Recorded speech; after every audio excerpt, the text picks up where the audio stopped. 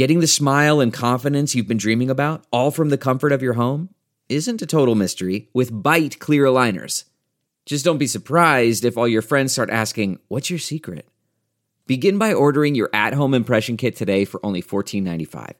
Bite clear aligners are doctor-directed and delivered to your door. Treatment costs thousands less than braces, plus they offer flexible financing, accept eligible insurance, and you can pay with your HSA FSA. Get 80% off your impression kit when you use code WONDERY at Byte.com. That's BYTE.com. Start your confidence journey today with Byte. The Angie's List you know and trust is now Angie, and we're so much more than just a list. We still connect you with top local pros and show you ratings and reviews, but now we also let you compare upfront prices on hundreds of projects and book a service instantly. We can even handle the rest of your project from start to finish. So remember, Angie's List is now Angie, and we're here to get your job done right. Get started at Angie.com. That's ANGI, or download the app today. Hi there, it's Julia Louis-Dreyfus. You may know me from my podcast called Wiser Than Me, where I talk to older women and get their wisdom from the front lines of life.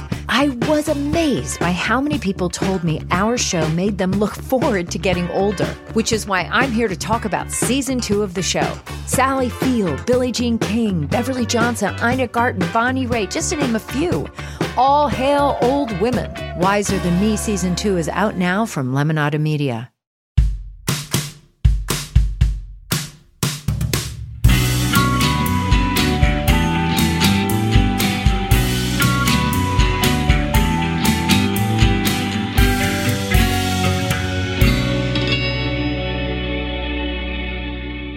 What's up, everybody? Welcome to another episode of True Crime and Cocktails. We're so glad that you're here. As always, I am your host, Lauren Ash, and as always, I am joined by my co-hostess with the mostess, Christy Oxborough. How you feeling? I'm doing great. Is it me, or has it been a while since we've recorded? Like, it feels like it's been time. Been a really long time. There's been time. Okay. Yeah, we were banking them for a while, so we were doing them like every few days for a while, and then we got far enough ahead, which is a gift. Yeah. That then it was like, oh, I need to push or whatever. Great. So yeah, so it's ended up being we've had some time that, yeah, it feels like I haven't seen you in 14 years. It does. It really does. But then, of course, again, you're seeing me in a few days because we're doing a couple in a small span. Yeah, we're back to banking. Yeah. Yeah. And I mean, it's going to be what it's going to be. Right? Yeah, I mean, absolutely. Absolutely. Now, I was just pulling up. Okay, great. I'm in Toronto, and so I have a different system when I'm here about how I do this part of the job. And I just realized I didn't have what I needed in front of me, but now I do. I didn't need to take us all on this ride, but here we are. I'm actually partway through my second cider, and I don't think that I should be as drunk as I feel. Oh, I think just once we turn on those lights and once this gets going, our brains just stop functioning. Yeah. I think is part of the problem. Yeah. And I think we just mentally like shut off because we're like, oh, I'm in her presence. She'll understand what I'm saying. Yeah. Even though I'm not using words that are English. Yep. Like it just makes sense. So I think we just mentally shut down.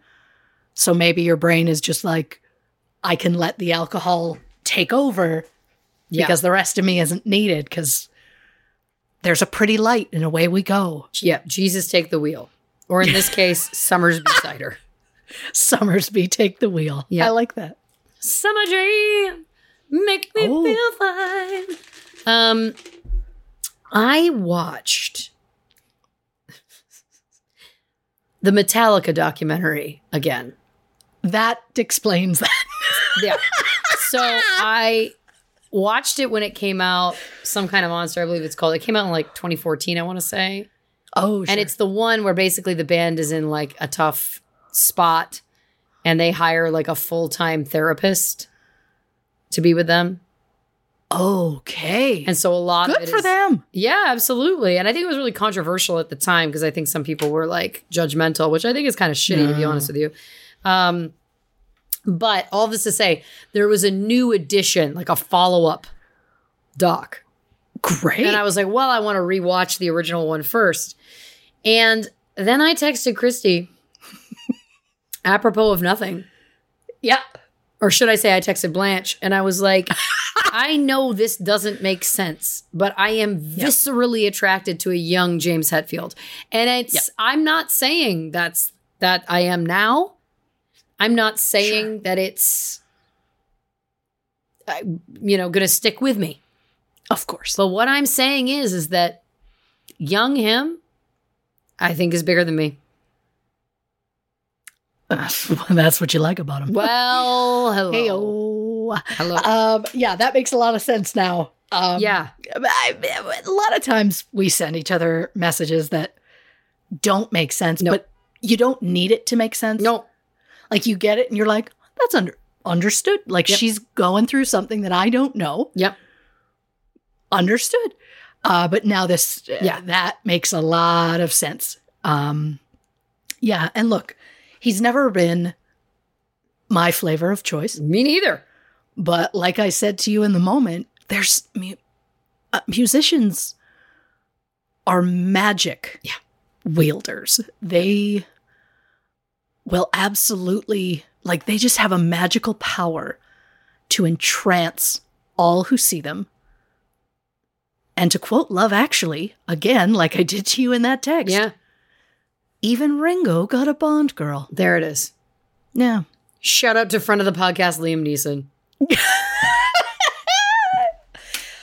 Oh, ever so cool. Ever so coolly. But then I watched a documentary after that. Gosh, what was it called? Count Me In, I believe it was called. And it's just interviewing famous rock drummers from throughout the decades. Interesting. Shout out to Taylor Hawkins, who was in it. So there was a handful of female drummers, which was great. And to be honest with you, as I was watching it, I was like, I'd really rather just hear their stories. I was like, I think it's more interesting to hear. And one of the gals, now I'm paraphrasing, but she did say something. She was talking about her experience, and they all did basically in some degree, where it was like, there's been times I've been trying to like get into my dressing room, and then security assumes that you're a groupie and tries to kick you out. And like just the assumption that there's no way that a woman could be in a rock band. And there was this one moment where one of them, and I cannot remember who it was, and I apologize for that, but she was saying, she was like, again, paraphrasing, but it was like, a dude will potentially be drawn to this line of work because they might be into music, but because it's exactly what you're saying, where it's like there is that rock star possibility where, and she's like, and I can say that women get in it because they really love it, because it's not easy for women in this industry.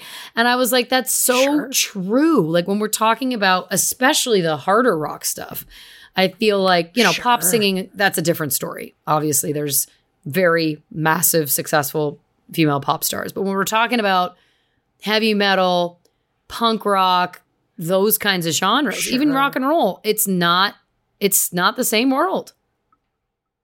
Sure. Anyway, I thought that was fascinating. It also made me feel like I want to make a documentary just about women in rock and roll. I think that'd be great. Yes. Now, I could be wrong, but didn't Lenny Kravitz have a female drummer? She was in the documentary. Yes, she was. What was that? It was like power to women. Hell yeah. Yeah, she Hell was. Yeah. Karen Carpenter. You didn't ask me to list female drummers. Karen Carpenter, that's amazing. Because oh God. I also want to say like Sheila E. Maybe. Was she a drummer or was she a guitarist?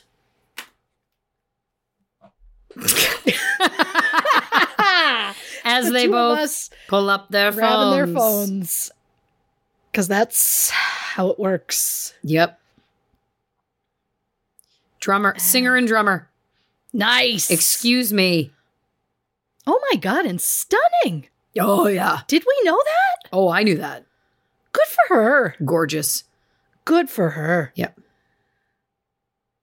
Oh my God. Look at her rocking out on fucking heels. Yep. Good for her. And Harry Styles has a female drummer. Yeah. Or he did at one point. Also shaved his head. That's the big news. Have you seen this? I haven't. Is it? Well, how is it? I mean, it's not great because you didn't text me about it. Well, listen, let me put it this way. It's definitely a different look for him. Mm-hmm. I think ultimately he can't look bad. Well, he's got the bone structure. Oh my God. Yep. Oh God, he got dirty. Oh, wow. Oh, wow. Blanche, dear people, has joined us here on the show. Oh, God. Yep. I did see a funny meme, though, and it was a picture, because, of course, Florence Pugh has also shaved her head this year, if we remember that, earlier in the year. And then someone just put it up and said, how hard is it to work with Olivia Wilde? And it was a picture of both Florence and Harry with the shaved heads. That's amazing. No shade to Olivia Wilde. I just think that it was a clever bit. Yeah, I mean, that's the headline news for me. Wow. Yeah. Oh, I think what I should have said was he looks gritty. That would have been a nicer way than how I worded it. But yeah, I approve. Oh, I love that I feel the need to say this. Yeah. For the show, because I have been asked about it a lot. I've been asked about it a lot in comments on our show and a lot over on my own socials. There is a book that Book Talk has been raving about. Okay. All year. It's called Fourth Wing. I believe the author is Rebecca Yarros. I could be wrong because I wasn't planning on mentioning it in this. But I heard about it months ago and people were raving and they're like, I love it so much. It's so great. And I was like, uh-huh. There have been a couple of people that are like, it's overrated. And I'm like, okay, great. But I heard that it ended with like kind of a cliffhanger and that the second book was coming out in November. And so I was like, well, what I'm going to do, because I'm a psycho, I'm going to order that first book and I'm going to pre-order the second book. And when the second book is about to come out, I'll start that first one so that by the time I'm done, I'll have the second one and I can just immediately roll into it if I want to. Couple chapters in, they're hefty books, 500 pages, and the writing is small. So like I felt like I was taking some time. I got partway through and I was like, okay, I like her tone. I like her voice. It's light, bubbly. I'm all for it. I finished the first one around like midnight. And I laid there for a couple of seconds, got out of bed, got back into bed, got out of bed, and I was like, I think I'm going to go record a video of myself just to tell people I've finished the book, and anybody who's read it will understand in that moment what I'm feeling, because I was feeling about 80,000 different emotions at once, and I couldn't handle myself. And then I was like, Christy, you're not going to go and record. I did not. So I got back in bed and I just laid there. And then I was like, oh, okay, I'll go pee. Maybe that's my problem. It was not. I didn't have to pee. I just was feeling a lot of emotions. She really got me. That final page made me go, son of a bitch. I just, wow. I'm now into the second book. Equally enjoying it. And what I'm going to say, there's no fae in this. There is a light smut, but as I tried to explain to my husband, who loves to tease me about my smutty books, every once in a while he'll be like, are they boning yet? And I'll just be like, they're not.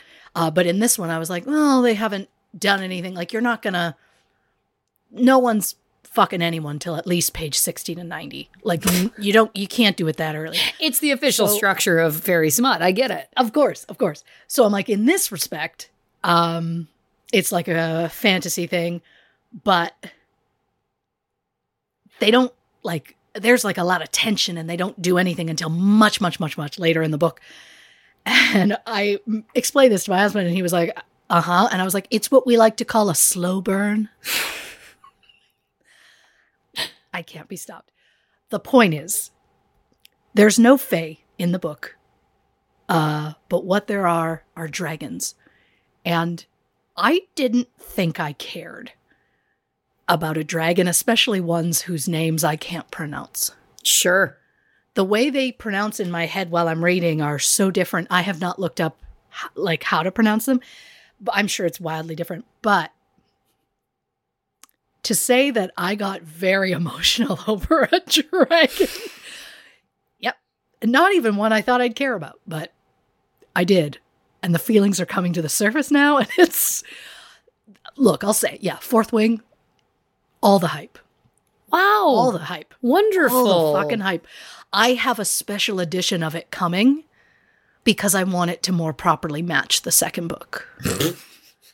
And then I'm like, well, you could probably then sell the first book and recoup a little bit of your money. And then I was like, well, or just keep 2 copies.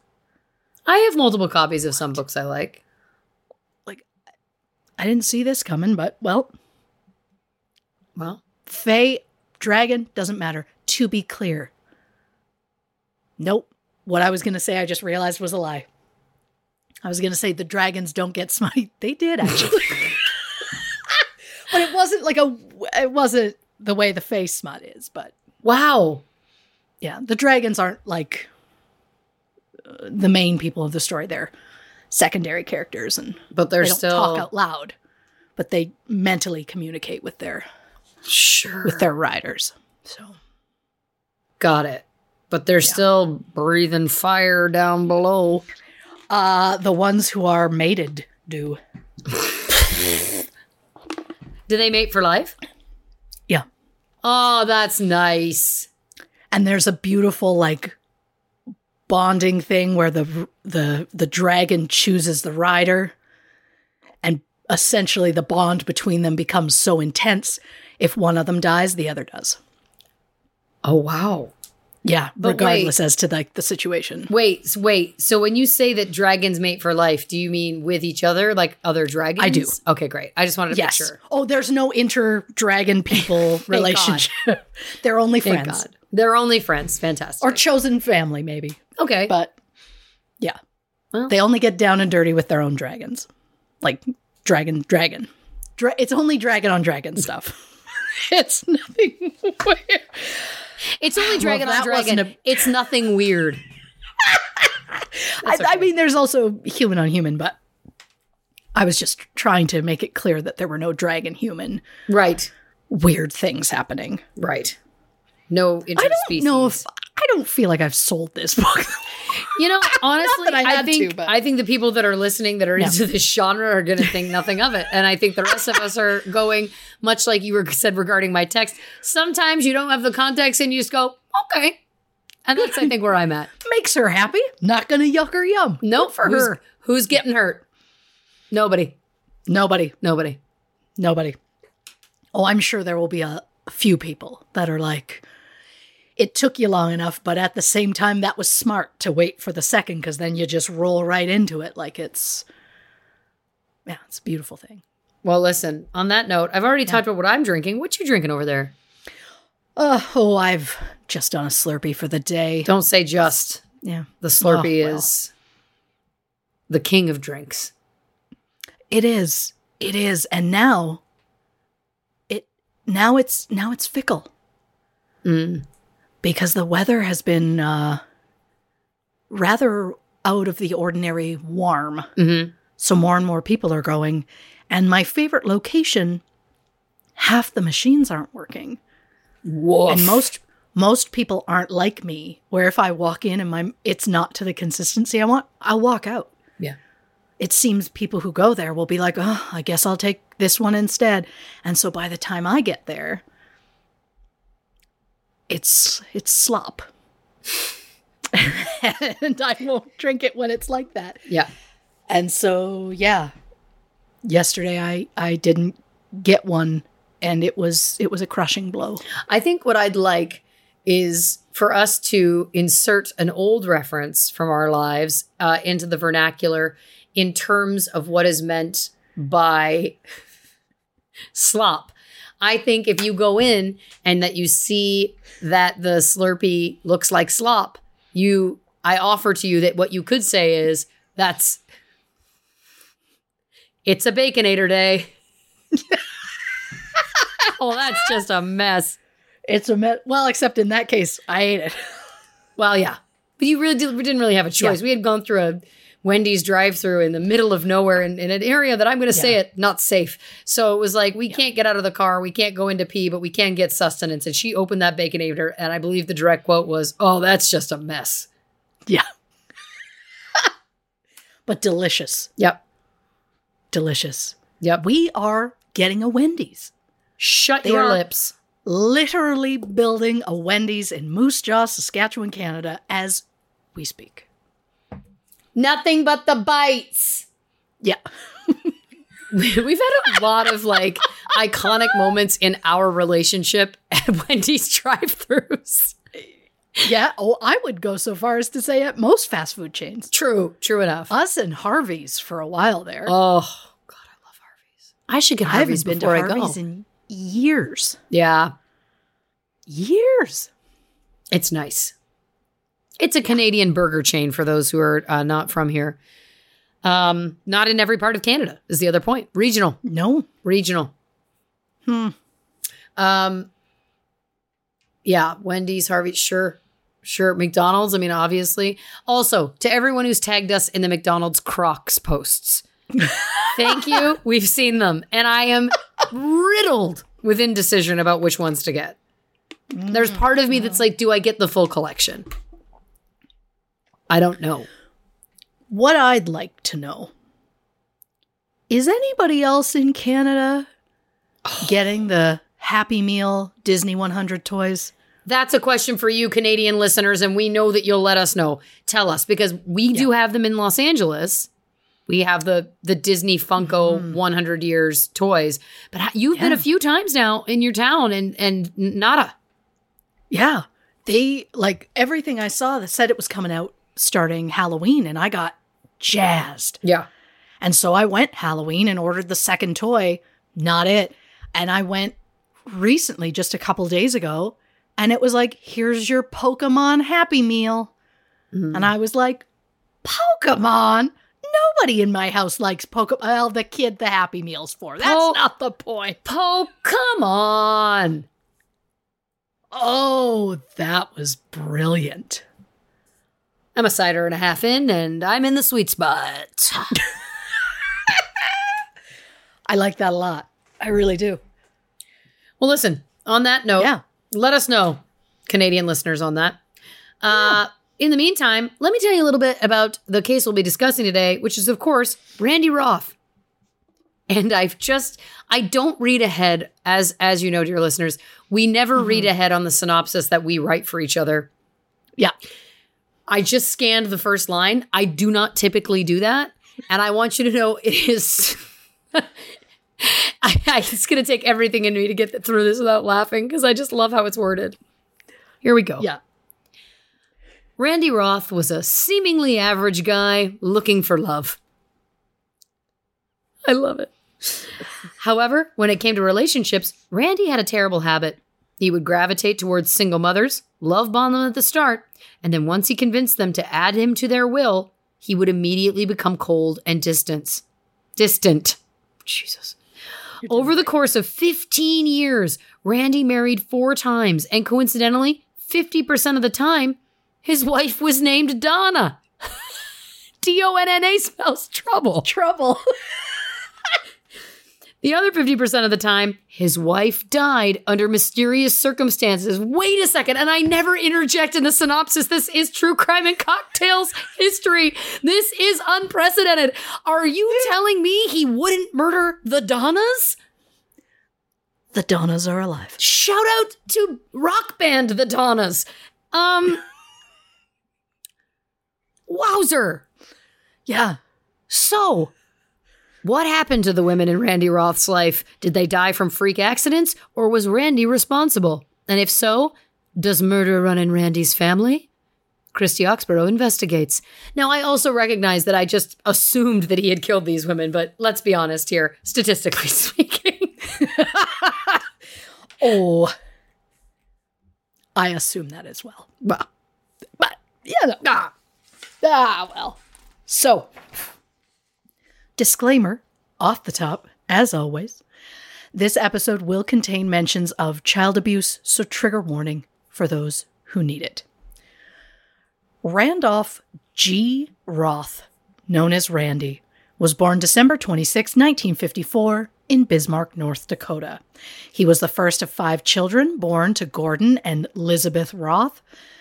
Not much is known about the youngest 3 children. The second oldest child was a son named David, who will come into play later in our story. Shortly after Randy's birth, the family moved to Washington, and in 1971, Gordon and Elizabeth officially divorced. Gordon was court-ordered to pay $375 a month in child support, and Elizabeth went on welfare. To help his mother with finances, Randy, who was a teenager at this point, got a job at a feed and grain store before moving to the Tire Mart service station. Friends say Randy had a reputation for being a bully and that he only chose male friends who would bow down to him. He also was known to be controlling, extremely misogynistic, and just outright seemed to dislike women, despite having multiple girlfriends. It was said Randy only liked women who were submissive and would not challenge him in any way. One of Randy's neighbors said, quote, "He was my best friend for 8 years, but we knew he hated women. He especially hated women who he said looked like whores." Classy guy. We're coming in hot, and I love it. Yeah, we are. Randy was also said to get quickly angered by any display of emotion, especially if a woman was crying. An example. In high school, Randy dated a girl named Terry Hitchcock. One night while driving recklessly, Randy took a sharp corner and the back door of the car opened and Terry fell out of the car, rolled, and hit a curb. One of Randy's friends went over to see if Terry was okay, but Randy was just angry about it. When he saw Terry crying, Randy said, quote, "Don't you dare cry. If you make any noise, I'll hit you." Oh my God. Yeah. Terry also said that Randy was, quote, "always a little insecure. He was obsessed with his physique and felt at times he was being followed. He said if he got into a fight, he wanted to make sure he came out winning." During his senior year in the spring of 1973, Randy joined the Marine Corps Reserve. A few months later, in August, the Tire Mart was robbed by a man in a ski mask brandishing a knife. The thief tied the cashier up in the back room and walked out with $240 cash and some 8-track tapes. Really, throwing it back with that one. The cashier later said he believed the thief was Randy, saying, quote, "I knew who it was right away. He has the most recognizable sort of bow-legged walk I've ever seen." Randy was not arrested, and the following month he entered active duty with the Marine Corps. He was deployed to Okinawa for a 3-year service. However, he was discharged less than a year later. Randy's mother, Elizabeth, wrote a hardship letter stating that Randy was needed at home to help support his family. Terry, who had now by this point been in a relationship with Randy for nearly 3 years, said she helped Elizabeth write this letter, but she said the entire thing was Randy's idea. Randy was discharged in August 1974, and almost immediately after, he proposed to Terry. Since he had nowhere to stay, Terry's parents let Randy live in a vacant house that they were preparing to sell. But shortly after he moved in, Terry discovered a purse belonging to another woman. Here we go. So she broke off the engagement and her parents evicted Randy. 3 months later, someone broke into Terry's parents' house. They stole tools, stereo equipment, TVs, and Terry's stepfather's Purple Heart. Oh, no. Police went to Randy's newest address and discovered all the missing items, except the Purple Heart. Randy confessed to the robbery and blamed the broken engagement on Terry's stepfather. Randy said, quote, "He was the only person I could think of who would have the goods I could use to sell, and I would not feel so bad about having taken them." Angry at Randy over the theft, Terry told the police about Randy's involvement in that tire mart robbery in August 1973. Randy then confessed to that robbery, saying he needed the money at the time so that Terry could get an abortion. I don't know how accurate that statement was. Right. But the charges for the tire mart robbery were dropped, and Randy pleaded guilty to second-degree burglary in the case involving Terry's parents. Randy was sentenced to 14 years. However, most of it was suspended, so he really only spent 2 weeks in prison. He was released June 10th, 1975. Randy's probation officer said Randy gave him false employment information and false grade point averages. When confronted about the lies, Randy just laughed. The probation officer described Randy as, quote, "somewhat irresponsible, rebellious, obnoxious, and immature." Now, something to keep in mind about Randy during all of this is that his mother, Elizabeth, claims her husband, Gordon, was very strict and abusive towards their children, and that he discouraged his sons from showing any emotions, as Gordon felt that emotions were too feminine. Wonderful. Get over yourself, Gordo. Every human being has feelings. Yeah, I called him Gordo. That's incredible. And also, hear, hear. Hear, Right? hear. Let people feel feelings. Some of my best times in life have been spent feeling feelings. There you go. And look, you'll never know. Maybe sometime you'll be surprised because you're going to feel feelings for a dragon. That poor innocent thing. Anyhow. It's fine. Oh, God, that book really brought me alive. Neither here nor there. So, after their parents' divorce, Randy gravitated to having a more closer relationship with his father, while his brother had a closer relationship with their mother. After Randy was discharged from the Marines, his relationship with his mother just continued to sour. In 1975, Randy described his mother as overprotective. But by the early 80s, he had cut his mother out of his life completely. He started telling people his mother was either mentally unstable or in a nursing home with severe dementia, or sometimes he just outright told people she was dead. None of those things were true. Wow. So Randy spends 2 weeks in jail for robbing his ex-fiance's parents' house. And just 24 days after he was released, Randy married Donna Sanchez, the woman whose purse Terry found at Randy's house. Okay. Donna was a bank teller and a divorced single mother of one daughter. The couple had met a few months prior when Donna took her car for a tune-up at the gas station where Randy worked as a mechanic.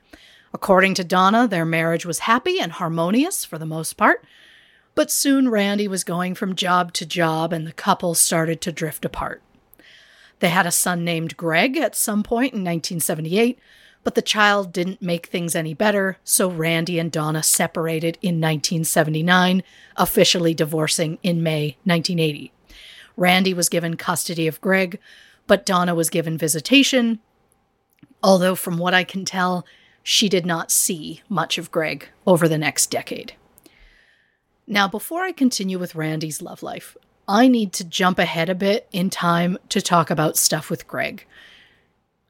Sadly, it does not seem that Greg had much stability growing up. According to a neighbor, while he was at work, Randy would leave Greg at home on his own, even when Greg was like 6. Oh, no. I should mention, I have read a lot of stories that claimed that Randy always hugged his son and told him that he loved him. However, it absolutely does not make up for how harshly Greg was punished. An example, one day Greg forgot to put the garbage out on the correct day. So Randy dumped the entire bin and just spread it across the neighborhood. And then he made Greg get on his hands and knees and pick up every single piece. And when Greg was done, Randy noticed a small scrap of paper that Greg had missed. So Randy dumped the bin and made him start over. Jesus. And did I mention that it also happened to be raining that day? Then there were times when something was out of place in Greg's room. So Randy would empty every drawer and the closet and strip the bed and make Greg clean it all up. And then there was the time that he discovered Greg hadn't been handing in his homework, and Randy flew into a rage and asked his neighbor to take Greg for a few days because Randy was afraid of what he might do. To be clear, it wasn't that Greg didn't do the homework. He had. It was that he was so terrified that it wouldn't be perfect that he just didn't bother to hand it in. Right. But after he cooled down, Randy had Greg return home early. But then Greg forgot to flush the toilet later that night, and Randy held Greg's head in the toilet and flushed it repeatedly, nearly drowning his own son. Jesus Christ. He then kicked Greg in the stomach so hard that he vomited. Oh my God. Greg was 8 at the time. And I don't think it needs to be said, but I'll say it anyway. These were not examples of harsh discipline. These were examples of abuse. Randy may have tried to treat his home like a military barracks, but he was abusive to his son. I can only hope that somewhere Greg was able to experience a truly loving parental figure, because even at his best, Randy really missed the mark. One neighbor said, quote, Greg could say thank you, but he was not allowed to say please. Randy told Greg that please was a begging word, and he must not beg for anything. No. And this side of Randy is something to keep in mind as we continue to discuss his love life. His divorce, he divorced his first wife, Donna, in May 1980. 7 months later, Randy met Janice Miranda. Janice Louise Brazel was born July 26, 1952. She was raised in Texas by her single mother after her father abandoned the family. At the age of 18, Janice married Joe Miranda in April 1971. Joe was in the Army, and after the wedding, he was transferred to Germany, where Joe and Janice welcomed a daughter, Jelena, in October 1973. Unfortunately, things didn't work out between Janice and Joe, and they separated in late 1975. Janice was given custody of Jelena, and Joe was ordered to pay $250 a month in child support. Janice always took those payments and put them in an envelope, saving them for Jelena's future. So Janice and Jelena spent some time in Texas and California before settling in Washington. On December 31st, 1980, Janice met Randy at a Parents Without Partners New Year's Eve dance. Janice immediately fell for Randy's charisma and his obvious dedication to his son. Randy seemed different from other men than Janice had met, so when he asked for her number, she gave it to him. And in the beginning, everything was great. Randy was loving and affectionate. He would often give Janice flowers, gifts, love notes. This, dear listeners, is what is now known as love bombing. Randy also seemed very open with Janice. He told her about the horrors he had seen during his time in the Marine Corps, including the time he spent in Vietnam, which still gave him nightmares. Randy proposed 2 months later, in February 1981, and the following month, Randy and Janice were married in a civil ceremony in Seattle.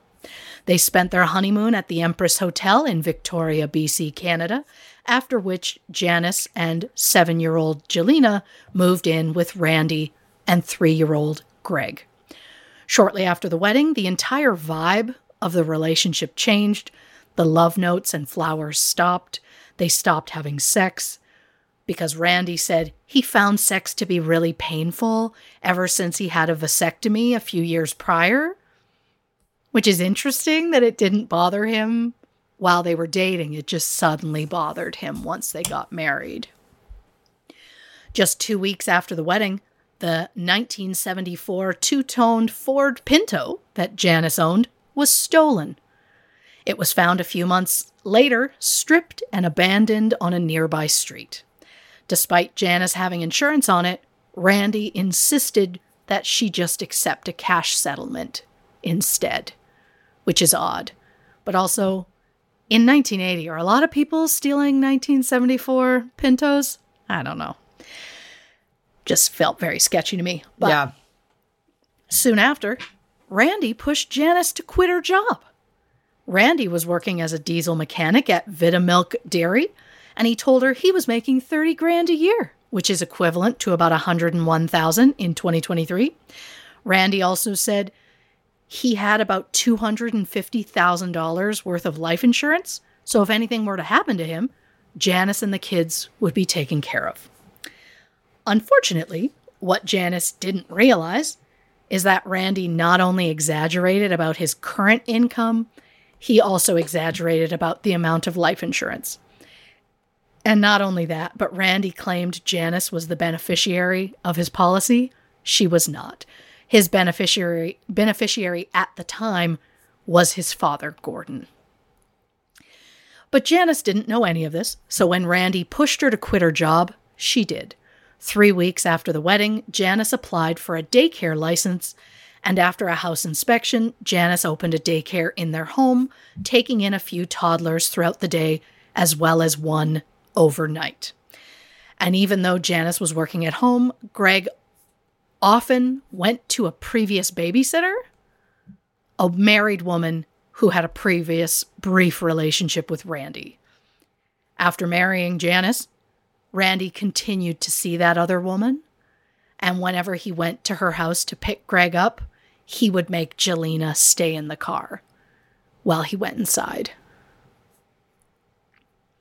It's also interesting that he's like, you should quit your job and stay home with the kids and then take your kid to a babysitter. Yeah, that's weird. But, you know. So.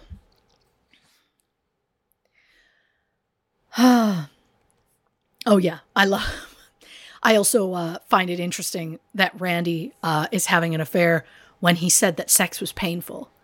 Yeah. So I think it's just more proof that, again, liar. Yep.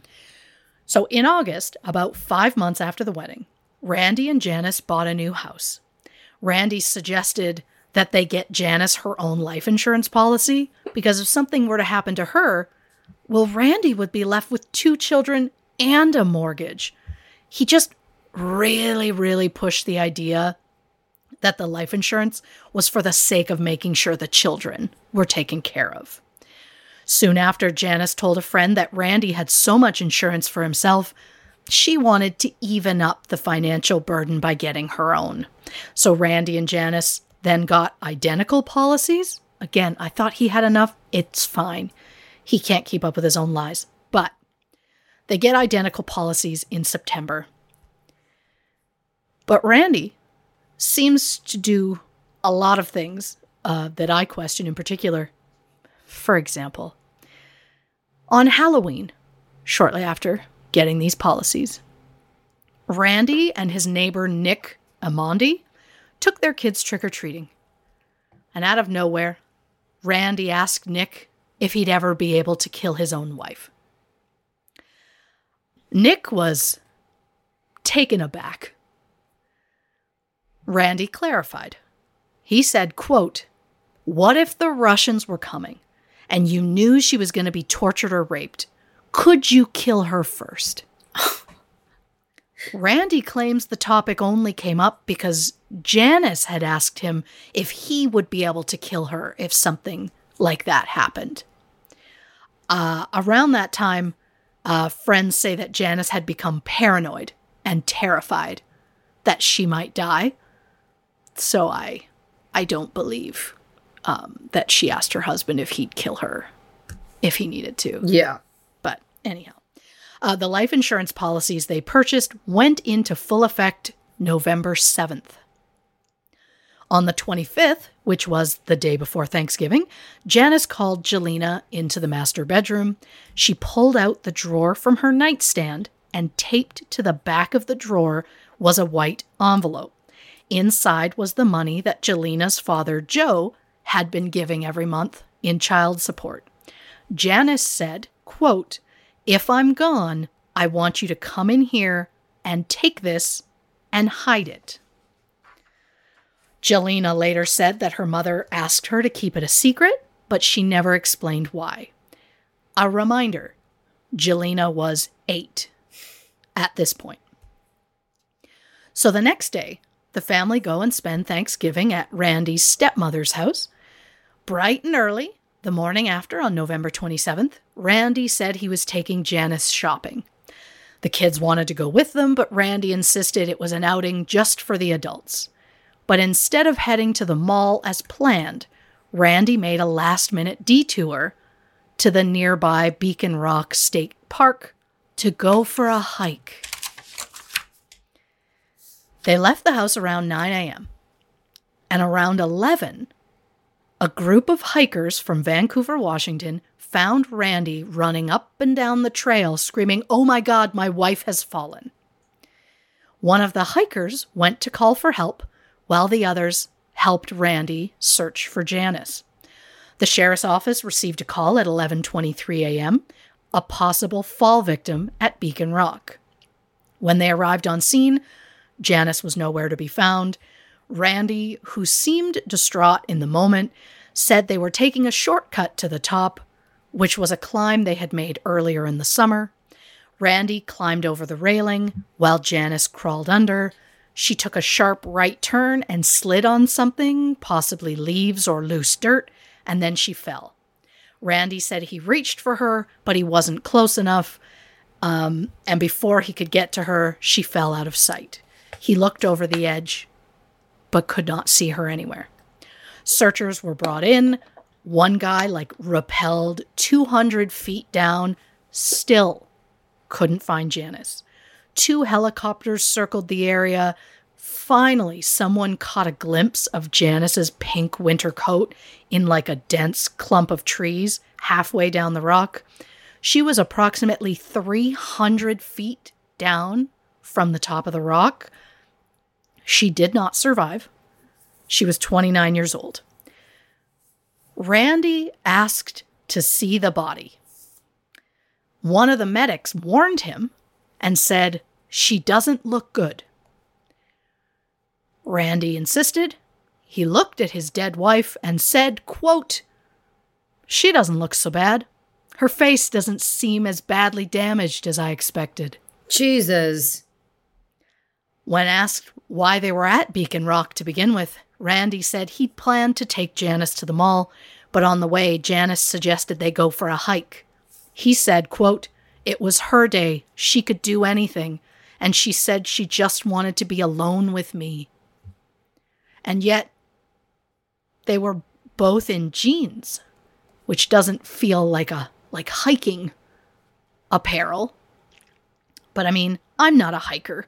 But is it enjoyable to go hiking in jeans? No. Thank you. Is it enjoyable to go hiking? Also no. To each their own. Yes. But it's just, I feel like the outfits prove that it was obviously a last-minute plan, but it just feels off. And the on-call ambulance driver, who was a retired homicide detective, said the whole thing gave him, quote, "a hinky feeling," which I loved. So the ambulance driver pulls up at the funeral home with Janice's body. Randy showed up just minutes behind him, and immediately insisted on her being cremated because he said that's what she would want. He then paid $541 for her to be cremated, and he went home. Well, rather, he went back to his stepmother's house where the family was. The next morning, Randy called his insurance agent to file a claim over Janice's death. Wowzer. Unfortunately for him, Randy needed Janice's social security number to do that. So he called a doctor's office where Janice used to work. And when they asked why he needed it, Randy said that there had been an accident while they were hiking and Janice needed to be taken out by helicopter. When the secretary asked how Janice was, Randy responded, "I don't know." And when the secretary asked what hospital Janice was at, Randy just hung up on her. Wow. Randy then packed the kids and headed home to Seattle. Randy told Jelena that her mother was in the hospital, but she wasn't allowed any visitors. That's disgusting. So not only did Randy not tell the children that Janice died, he also didn't contact anyone from Janice's life, including her family, her friends, and, Jelena's biological father. He did, however, call the parents of the children that were at Janice's daycare and simply told them to find alternative care for their children, but he wouldn't explain further. When they got home, Jelena did as her mother told her just 3 days before.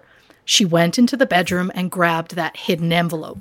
When Randy saw it, he took it from her and said he knew Janice was keeping things from him. When Jelena asked about it, Randy said he was going to use the money to buy Jelena presents, which of course he did not. In the end, Jelena never received a penny from her mother's insurance or her mother's estate in any way. Randy acted as though he didn't get any money either, because he told Janice's mother the insurance policy wasn't enough to cover funeral costs. So instead of a funeral, Randy opted for a small private memorial service. Thing is, he received $107,000 from the insurance. I may not be familiar with funeral costs, but I'm pretty sure he could have had a nice funeral for less than $100,000. Yes. But Randy insisted Janice wouldn't have wanted a big funeral anyway. And maybe he needed the money for something other than a funeral, like how he used half of it to buy a new house, or how he used some of it to buy a motorcycle for himself and then one for his best friend, and how right after the memorial, Randy flew Greg and 2 family friends to Disneyland, and for whatever reason, Randy insisted on paying for everything. Maybe he was just showing off that he had money. Maybe he just wanted controlling something. I don't know. And then when Jelena's father, Joe, who was finally told about Janice's death, came to pick his daughter up, Randy wouldn't let him in the house. He also wouldn't let him attend the memorial. He also didn't let Jelena take anything with her when she left, including any mementos of her mother. Randy told her that she was just going to go with her father for Christmas, and she'd get her stuff when she came back. But it wasn't just for the holidays, because Jelena never saw Randy again. And when Joe tried to apply for Social Security survivors benefit payments for his daughter, he learned Randy had already applied on Jelena's behalf. However, Randy claimed Jelena was living with him, even though he applied 12 days after Joe picked Jelena up.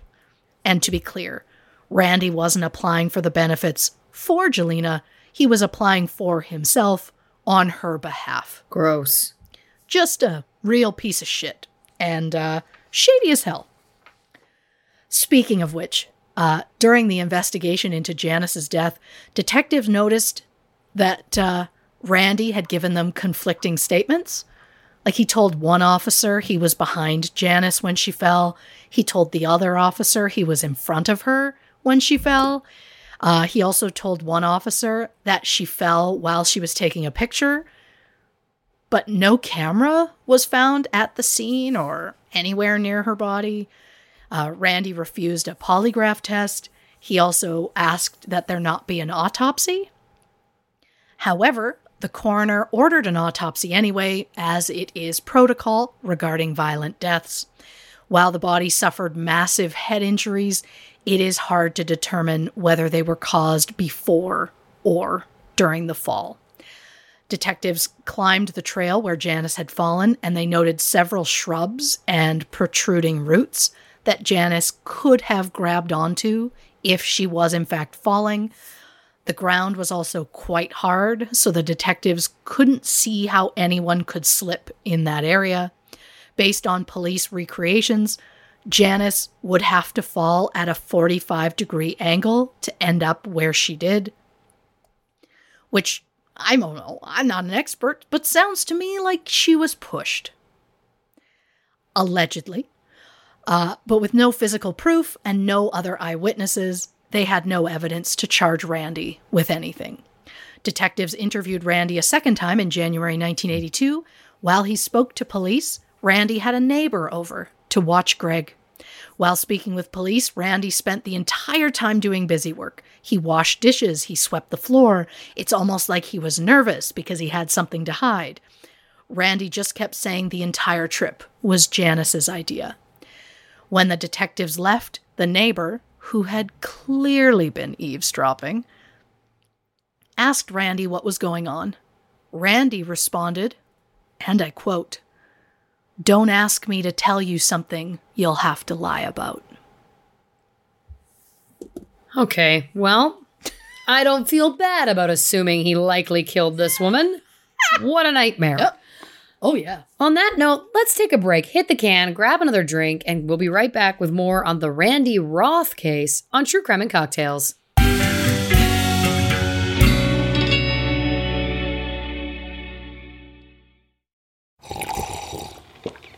That's not just the sound of that first sip of Morning Joe. It's the sound of someone shopping for a car on Carvana from the comfort of home. That's a good blend. It's time to take it easy, like answering some easy questions to get pre-qualified for a car in minutes.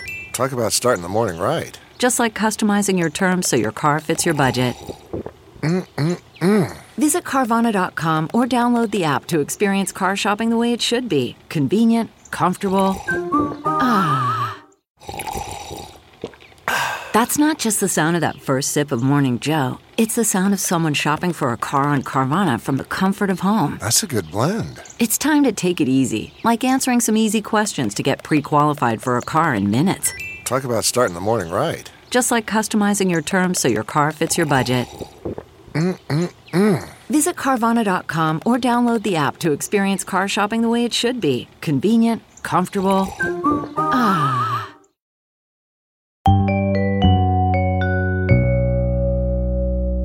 Welcome back to this episode of True Crime and Cocktails. We are, of course, discussing the Randy Roth case. Before the break, I was absolutely horrified about all of the details in this man's life, including his child abuse and the fact that he refused a polygraph, requested no autopsy for his wife, and, of course, wanted her cremated right away. What's next in this horror show? Just to give everyone a brief recap, he married his first wife, Donna, in 1975. They had a son, Greg, in 1978, divorced in spring of 1980. Then in March 1981, Randy married wife number 2, Janice Miranda, who tragically died after a fall while hiking alone with Randy just 8 months later. Randy continued to see a variety of women, but he didn't marry again until 1985. Donna Clift was a divorced mother of a 3-year-old daughter named Brittany. After her marriage fell apart, Donna took her daughter and moved from Arizona to Washington in December 1984. In January 1985, Donna and Randy met at a local 7-Eleven where Donna was working at the time. Randy immediately started showering Donna with gifts, flowers, attention. According to Donna, Randy never outright said that he loved her, but he showered her with gifts, which she took to mean that he loved her. When she asked him why he was giving her so many gifts, Randy said, quote, "I want to make an investment in you." I didn't care for the statement. No. Randy proposed in February 1985. Weeks later, the following month, Donna and her daughter moved in with Randy and Greg. While Donna was putting stuff in Randy's closet, she discovered the box of Janice's ashes. He had told Donna about Janice's accident, and he said he had grabbed for Janice as she fell, but he wasn't able to hold on, and she fell to her death. To be clear, that is now the third different version of events that he has told people about how Janice died. But Donna seemed a bit uncomfortable having the ashes around, so Randy said he'd deal with them. Based on what you already know about Randy, would you like to guess how he handled the ashes of a loved one? Flushed them down the toilet? He threw them out. I'd say same answer. Same thing. Yeah. Oh, 100% Gross. Steve Harvey's giving you that. Thank you so much. Thank you. Of course. So soon after, Randy suggested that he should legally adopt Donna's daughter so he could become her legal guardian. Donna declined. Good for her. Yeah.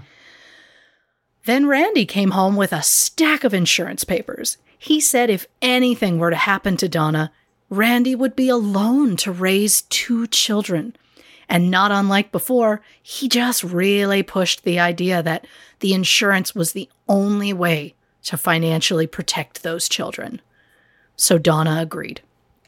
Once they applied for life insurance policies, they got married in May 1985 and honeymooned at the Empress Hotel in Victoria, BC, Canada, which is not only the same city, but also the exact same hotel where Randy and his previous wife, Janice, had their honeymoon. Gross. And if that isn't a weird enough coincidence, when they got home, Randy bought Donna a 1974 two-toned Ford Pinto, an identical car to the one that Janice had when they got married. And yet another similarity to his previous relationship, Randy was loving and romantic in the beginning, but once they got married, he turned cold and just suddenly no longer had an interest in sex. In July 1985, Randy lost his job. He told Donna the company he worked for was only paying him for an on-call basis, and he told them he needed a full-time income to support his family. The company told him no, so Randy quit. The truth is that Randy was fired after the company discovered he was using the company gas tanks to fill his own personal vehicle.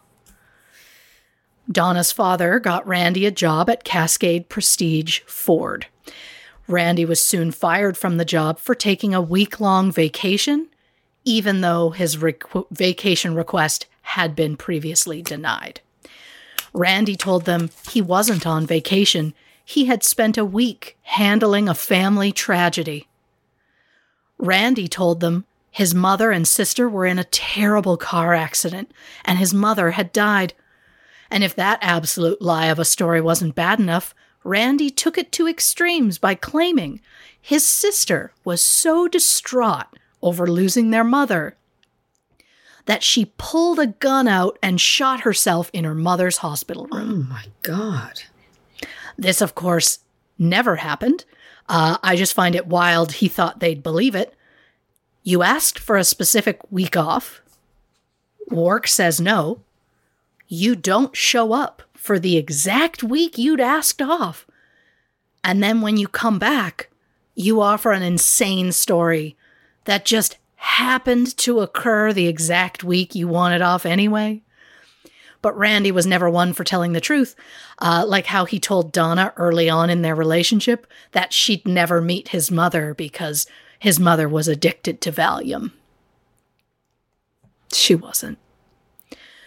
Randy's anger towards his mother really manifested itself in just constant lies about her. Whatever he felt would make him whatever would make him look good and her look bad. But of course, this wasn't the only thing Randy was untruthful about. For one thing, he outright refused to tell Donna how old he was, which is so random. When they got married in the spring of 1985, Randy would have been 30. Donna was 21. For whatever reason, he just refused to tell her his age. Whenever Donna would ask, Randy would say, quote, "You don't need to know." But the more secretive that Randy got, the more curious that Donna became, and one day while Randy was out, Donna went looking through his documents. She found his birth certificate, military papers, and an expired driver's license. Each had a different birth date. Interesting. According to Donna, the birth certificate looked like it had been altered. Donna also found bank statements claiming that Randy had a savings account with $99,000, which was strange because Randy had told Donna he didn't have any money.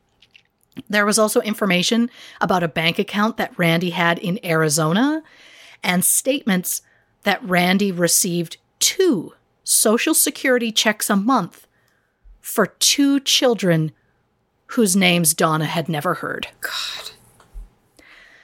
There were also documents showing that Randy was suing the state of Washington for $1.8 million for negligence in the death of his wife, Janice. Randy claimed the trail had not been clearly marked, but according to the multiple versions of Randy's story, he said they went off trail and were using a shortcut. So it wouldn't matter if the trail was marked or not. Yeah. So, okay.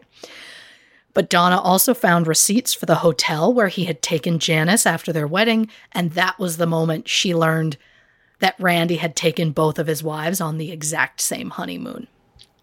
And if the secrets weren't bad enough, Donna was incredibly uncomfortable with the way that Randy treated the children, especially Greg, like the time that Donna found Randy whipping Greg with a belt while Greg stood naked under a cold shower. Jesus. Randy denied ever being too extreme with his son, although with a guy like Randy, he would not see that behavior as extreme to begin with. Again, just to be clear, this is another example of outright abuse. But speaking of extreme behaviors, there was a day when Donna came home to find Randy trying to coax her 3-year-old daughter to jump off the roof. Oh my God. Randy claimed he was going to catch her, and he was just teaching her to trust him. No. Donna said it was obvious to her that Randy did not like little girls. In July 1985, just 2 months after their wedding, Donna said she and Randy had gone for a ride on his ATV, or all-terrain vehicle, or quad, if you will. Randy was driving. Donna was seated behind him. While driving up a steep hill, Randy jumped off the vehicle, causing it to stall and causing Donna to fall off the vehicle, and it rolled over on top of her, crushing a part of one of her feet. Donna said, quote, "I couldn't even get up, and he was just standing there laughing. To this day, I still don't have any feeling in the bottom part of my right leg." And while it just might seem like a crazy stunt that Randy thought was funny, it also feels like maybe he was purposely trying to put Donna's life in danger. Because soon after, they took a rafting trip with Donna's parents. Donna and Randy were in one inflatable raft. Donna's parents were in another. The rafts got separated, but her parents could hear Donna screaming while Randy was repeatedly shouting, "Shut up." According to Donna, Randy deliberately steered their raft towards some sharp rocks until water started to seep in. Donna was terrified that he was trying to sink the raft. Randy brushed the entire thing off and said that Donna was just overreacting. But Donna was so terrified that when they got home, she moved out and refused to go back. Randy filed for divorce, but then just outright started stalking her and leaving notes and flowers on her car. He would go to the 7-Eleven where she worked and just stand there and watch her. Donna's mother contacted Randy and asked him to stop. So Randy had his son Greg call Donna to ask her to come back. Getting a child involved is a low blow. Yeah. Even for you, Randy. Christ. In the fall of 1985, Randy went to the 7-Eleven and told Donna that his mother had died in a car accident, and his sister was so distraught about it that she shot herself in their mother's hospital room. And if that sounds familiar, it's because it's the exact excuse Randy told his boss when he didn't show up to work for a week. Not only is it an extreme story, but it's also wild to think that Randy wouldn't assume Donna would have heard this fake story already, because Donna's father worked at the same place where Randy originally told the story. In May 1986, once Randy continued this obsessive behavior and wouldn't leave her alone, but once Donna started seeing someone else, Randy officially pushed the divorce ahead, and their divorce was finalized September 1985. And honestly, based on what I have already said about Randy and the stuff that I know that I haven't yet said out loud, I think Donna saved her own life. Yeah, absolutely. By getting out of that marriage. I don't know that she was meant to survive that ATV crash. Nope. I think he was testing it to see what could happen. Yeah. It's just wild to me. So in May 1986, Randy saw Mary Jo Phillips at a grocery store. Mary Jo was a divorced mother of 5, aka very much Randy's type. Randy had his son Greg, who was about 9 at the time, approach Mary Jo and ask if she'd go out with his dad. Mary Jo said Randy swept her off her feet. He was incredibly romantic. He showered her with flowers and lavish gifts. He would take random pictures of her and say things like, "I just want proof that I was with such a beautiful woman." He would even try and coordinate their outfits so people would know they were together. There was a time when Randy took Mary Jo on a spontaneous trip to Canada just for breakfast. If I had to guess, probably the Empress Hotel in Victoria, BC. But for real. So 6 weeks after they start dating, Mary Jo and her children move in with Randy and Greg. This was when Randy first mentioned that his previous wife, Janice, had died. Randy told her he was holding on to Janice while she was trying to retie her ropes, but she slipped out of his arms and fell to her death. This is the first time that Randy has told the story claiming ropes were involved, and it's the now 4th version of her death that he has told people. Randy then started to push the idea of marriage. What's the next logical step? You start pushing the idea of getting life insurance policies. Mary Jo willingly talked about marriage, but she constantly brushed off the talk of insurance. Randy then kept pushing Mary Jo to go rafting with him, even though she repeatedly told him she had a pathological fear of water. It's almost like Randy had a plan to kill his previous wife while rafting, and since that didn't work, he decided he liked the plan enough to try it again in his next relationship, allegedly. Randy then pushed the insurance again, this time saying, we have 6 kids now. Think of the children. It's like Mrs. Lovejoy on The Simpsons. Won't somebody please think of the children? Yeah, exactly. But at this point, Mary Jo felt bad for pushing so hard and being like a no on the insurance. So she finally admitted to Randy she had previously been treated for cancer. So she was actually uninsurable. Oh, wow. So after this revelation, Randy suddenly became cold and angry. The love bombing stopped, and soon the couple broke up. Randy claims the relationship only ended because Mary Jo had 5 children and 2 jealous ex-boyfriends. Mm-hmm. Randy then dated a few women off and on, and nothing was ever serious enough to either move in or discuss marriage. And in September 1988, Randy's house was robbed. The person got away with TVs, stereo equipment, tools, video games. They even ripped up the carpet in his living room. Randy filed an insurance claim for the stolen items, which Randy claimed were worth $57,000. So we're all skeptical, right? Because at this point, none of us trust Randy. Mm-mm. But Randy's neighbor and BFF at the time, Ben Goodwin, he's a very light sleeper. He said he wakes every single time a car drives into their neighborhood. But the robbery just so happened to take place while Ben was in California on a week-long work trip. I'm sure the timing was just a coincidence. But when Ben heard about the robbery, he was shocked. He then hears about it from Randy, runs home, and goes to tell his wife and their daughter, Brittany, about it. But Brittany was like, oh yeah, I already know everything about it. Brittany said Randy told her he was going to take a bunch of his stuff out of the house to try and get money from the insurance company.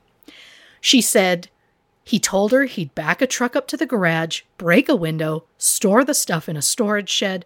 She also said he would tear the carpet up in the living room because it was hideous and he wanted to replace it anyway. Brittany told her father she thought Randy was kidding. But since the robbery went down pretty much exactly as Brittany had described, despite her not being there, it feels like Randy was not kidding at all. Randy filed that insurance claim for $57,000, and then, weirdly enough, every single thing he bought as a replacement for the stuff that was stolen were the exact same as the ones that were gone. Like, exact same brand, even the exact same age.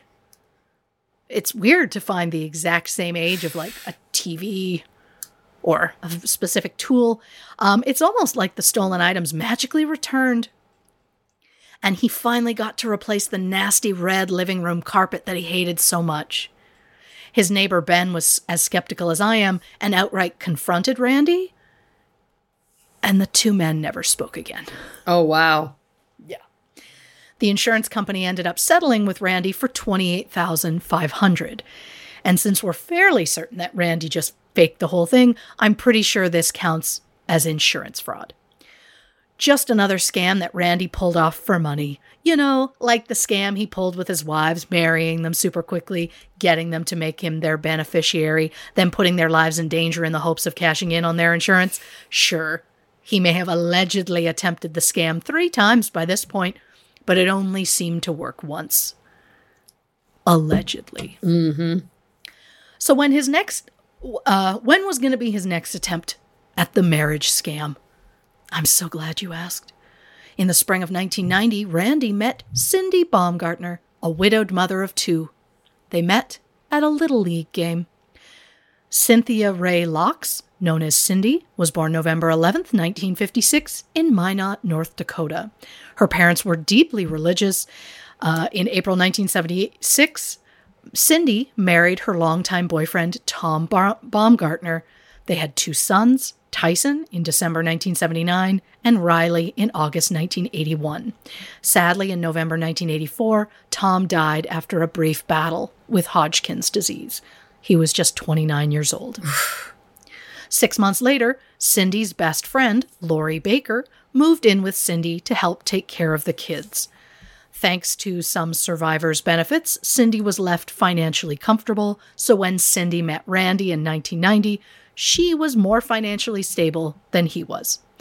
Because of her religious beliefs, Cindy refused to marry a man who had been divorced, so when Randy told her about his relationship history, he didn't bother to mention his first and third wives.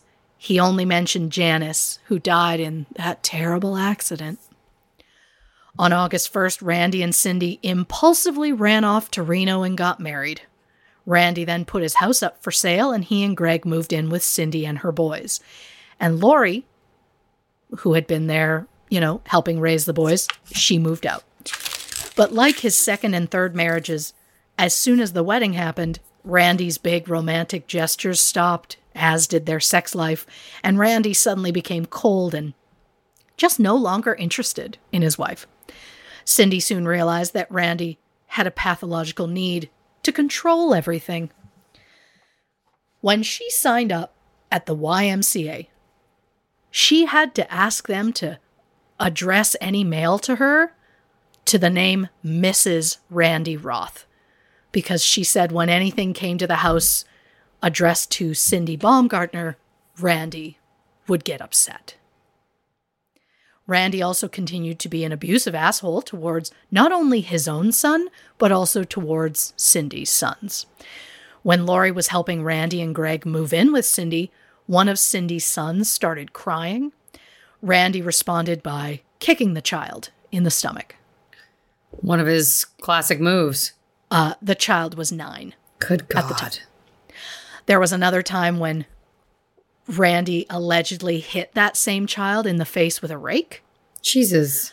The boys also later claimed that Randy once made them do 250 bend and thrust exercises in the middle of winter in their underwear. Apparently, bend and thrust exercises are popular in the Marine Corps. Cindy's son Tyson said that when Randy overheard him say his hands were bleeding from the gravel driveway, Randy told him to shut up and physically threw him aside. Cindy's boys later admitted that they hid the abuse from their mother because they were concerned if they told her, Randy would find out and punish them even further. In October 1990, Randy brought up the prospect of them getting some sort of life insurance. He kept pushing, it's the best thing for the children. Somebody think of the children. Sound familiar? While Cindy already had a policy of her own, she agreed to get a second one and make Randy the beneficiary of that second one.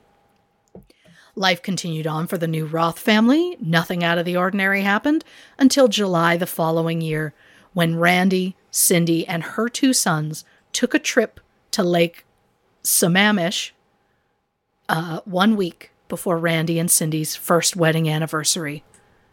Which brings us to a brief serial killer side note. Hell yeah.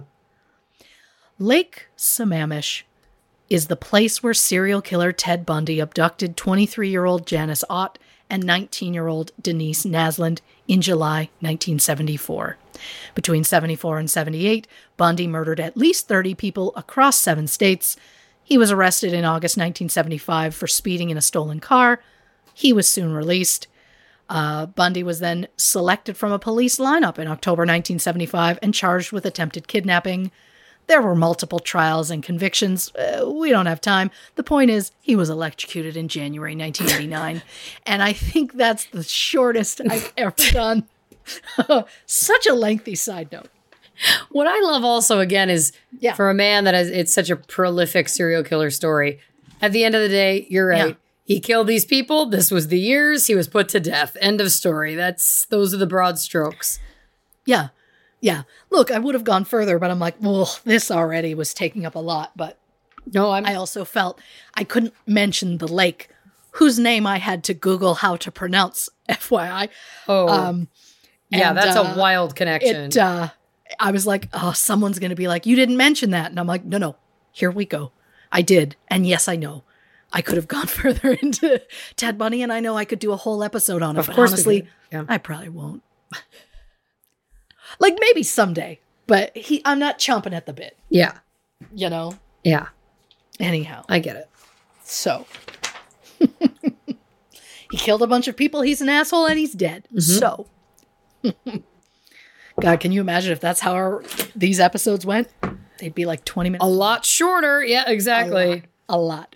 So, most of the Roth family headed to the lake July 23rd, 1991. They arrive around 2:30 p.m. They immediately start inflating a 2-person raft and a couple of inner tubes. The kids used the inner tubes in a swim area while Randy and Cindy rowed the raft over to the east side of the lake. Hours later, Randy rowed back to the beach. The children rush over to the raft to discover that their mother is dead. Randy claims that Cindy asked if they could take the raft to the east side of the lake because she thought it would be romantic. As a very quick side note, when he originally told the story of Janice's death, he said that he wanted to go to the mall, but she suggested they should go on this hike because it would be romantic. Yeah, great catch. So I find that very interesting. So Randy claims Cindy thought we should head across the lake to the east side. He told her, I don't know, seems far. Cindy said, allegedly, because let's face it, she didn't really, quote, with your strong arms, you can do it. Oh, God. This guy's the worst. Yeah, get the fuck over yourself. Anyhow, this man, I'm so over this man. But, so they row over. He claims they paddle around for a while, they get in the water for a swim, and about 10 minutes later, Cindy gets a cramp in her leg. Randy tried to help her back into the raft, and then a wake from a passing boat turned the raft upside down. By the time Randy got the raft right side up, Cindy was floating face down. By the time he got her into the raft, she was no longer breathing. Randy said he knew CPR, but since she didn't have a pulse, he didn't bother. 19-year-old Mike McFadden was one of the 4 lifeguards on duty that day. He said he noticed Randy rowing very slowly towards the beach. Mike said Randy made no indication there was any trouble, and once he got the raft on the beach, Randy just sat there for like 2 to 3 minutes before moving. Cindy's sons ran over to the raft before running over to Mike for help. When Mike got to the raft, he saw Cindy lying in the raft, which he said had about 4 inches of water in the bottom. He said Cindy's body was blue and she was not breathing. Mike shouted at Randy to help him get her out of the boat so he could start CPR. He said he noted blood in Cindy's mouth and some discoloration on her neck. When another lifeguard took over CPR, Randy just calmly went over and started deflating and folding up his raft. Multiple witnesses said they didn't realize that Randy knew the victim or her children because he showed no emotion and did not comfort those children in any way, even though they were crying. 911 was called at 5:36 p.m. Cindy was taken to a nearby hospital where she was pronounced dead at 6:35. She was just 34 years old. As with Janice, Randy requested no autopsy. One was done anyway. Cindy's cause of death was determined to be asphyxia due to drowning. It was listed as a possible accident. Randy had her body cremated almost immediately, once again saying it's what she would have wanted. Police arrived at the hospital at 8:17 p.m. By then, Randy had already left. He took the boys to Burger King before renting a couple of movies at a local video store. The movies included Short Circuit 2 and Weekend at Bernie's. Oh. And I get the idea of trying to distract someone after suffering a trauma, but maybe a movie about a man who dies and 2 men who spend a weekend trying to make it seem like that man is alive, all while taking place at a beach. Maybe that's not something you show 2 young children whose mothers just died at a beach. Yeah, great call. Maybe. Classic film. But maybe that's not the movie for the moment. It's not the moment, no. But there is a lot of things to unpack about Cindy's death. I want to focus on the stuff that makes Randy look the sketchiest. For example, Randy didn't shout for help or try and flag anyone down after Cindy went in the water. Once he realized she wasn't breathing, he didn't hurry back to the beach for help. He also was instructed on how to help her and didn't. When he got back to the beach, according to the kids, Randy told them to go get a lifeguard, but also told them not to make a scene about it. That feels way too casual for a man whose wife is not breathing. Randy knew CPR. In fact, he took an 8-hour CPR course in 1990, and yet said he didn't feel a pulse, so he just didn't bother. Can you ever imagine saying something like that about any human at all, let alone a loved one? Randy left those 2 kids on the beach alone for hours. Given his history, it is more than likely that Randy planned this entire thing, but part of that plan meant leaving those kids, who were 9 and 11 at the time, alone for hours with no food and no supervision. Also, according to Cindy's family, she was an excellent swimmer. And when the police spoke with Randy, he became enraged when they took his inflatable raft into evidence because he told them they had no right to take his things. Cindy was pronounced dead at 6:35 p.m. Around 7:30, a grief counselor spoke with Randy. They later told police Randy had not shown, quote, the slightest evidence of distress or grief or emotion of any kind. Randy also didn't call any family or friends to tell them that Cindy had died.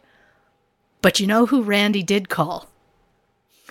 He did call that guy in the paper who had a really sweet Corvette for sale, and he just wanted to know if it was still for sale. And continuing with that sketchy behavior, I have to mention a woman that Randy knew named Stacy Reese. In February 1991, Stacy started working at the car dealership where Randy worked as a mechanic.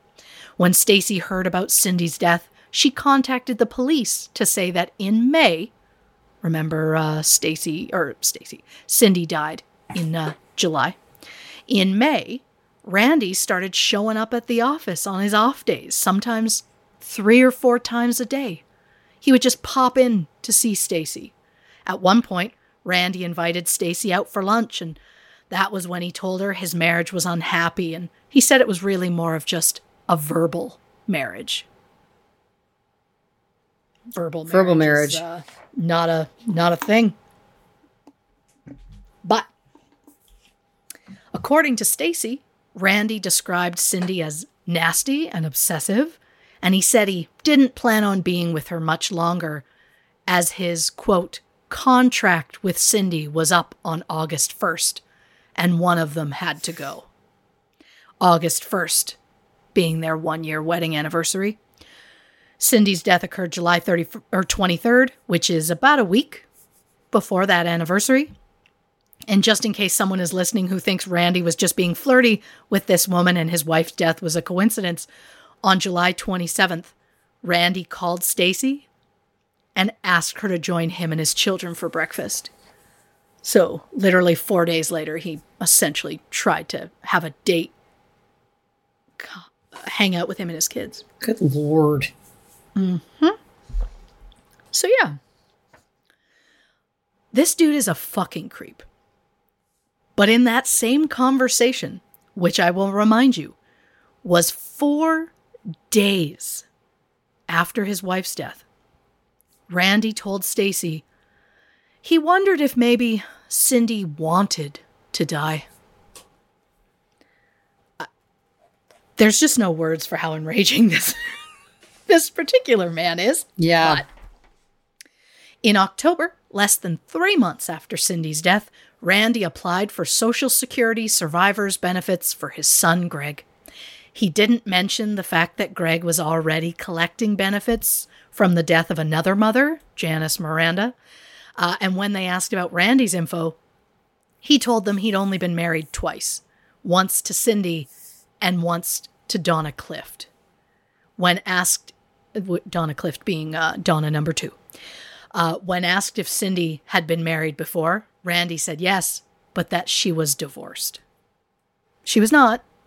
She was a widow. Then They asked if Cindy had any surviving children besides Greg, and Randy said no. It's horrifying to think that Randy was allegedly murdering these women for money, but it feels so much worse when he's using his own son to profit even further off these women. 3 weeks after Cindy's death, Randy collected $385,000 from Cindy's life insurance, and then he rejoined Parents Without Partners. God. Randy claimed that Cindy did not leave a will. However, Cindy's friend Lori said she knew for a fact that there was a will in Cindy's safe deposit box at the bank. However, when Lori checked with the bank, it turns out the safe deposit box, which originally included mementos from Cindy's first husband, like his wedding ring and pocket watch, which were meant for her sons, it was completely empty. And according to the bank, Randy accessed the box 2 days after Cindy's death. A second copy of Cindy's will was discovered in the county records office. The will stated Lori Baker would be the legal guardian of Cindy's 2 sons, not Randy. This, of course, enraged Randy because this means he wouldn't be able to receive Social Security survivors' benefits on the boys' behalf. When Lori went to the house to collect the children's belongings, Randy refused to let Lori have anything, including the children's bikes, any photos, or literally anything belonging to their mother. Randy told Lori she had, quote, ruined his scenario, and that because of her, he wouldn't have enough money to keep up with the mortgage payments. Again, Randy received $385,000 from one of Cindy's life insurance policies. That is equivalent to $870,000 in 2023. But Randy wasn't going to need to worry about house payments anymore because on October 8th, 1991, he was arrested for Cindy's murder. Wowzer! Unfortunately, there was no physical evidence that Cindy had been murdered and no witnesses to the crime, so the prosecution relied heavily on their own recreations of Cindy's death, as well as the testimony of people who knew Randy. Both of Randy's living ex-wives testified, and while Donna Clift openly spoke about how terrifying it was to live with Randy and how genuinely she feared for her life, Randy's first wife, Donna Sanchez, nothing but glowing reviews of what a great man Randy was. She described him as very romantic. She said, quote, I always felt safe with him. He had that strong, protective type of personality. I find it fascinating that Randy's first wife is one of the only people who ever had positive things to say about Randy, and I'd love to know what happened during their relationship that made him start marrying women with the plan to murder them. Yeah. Allegedly, of course. Some of the other people who testified were Cindy's sons, which is heartbreaking to think about a child having to testify. Tyson, who was just 12 at the time of the trial, said that on the day of his mother's death, they ran over to the raft and Randy told them to get a lifeguard, but to do so quietly. Riley, who was 10 at the time, testified he noticed his mother's body was blue and that Randy specifically told them to very calmly go get a lifeguard, but to make sure not to make a scene. I'm sorry, but if someone I love isn't breathing, I am making all the scenes to get them help. Yes. And also, even if you're faking this, sir, wouldn't a big scene be what you want? It's a personality disorder. They don't care. They think they're smarter than everybody. That's why he's got NPD. Well, I guess we're writing a musical now because I am going to need that backstory. I just thought the same thing. Look, maybe I won't write a Ted Bundy episode. Maybe we're going to write a Ted Bundy musical. Oh my God. He's hiding in plain sight.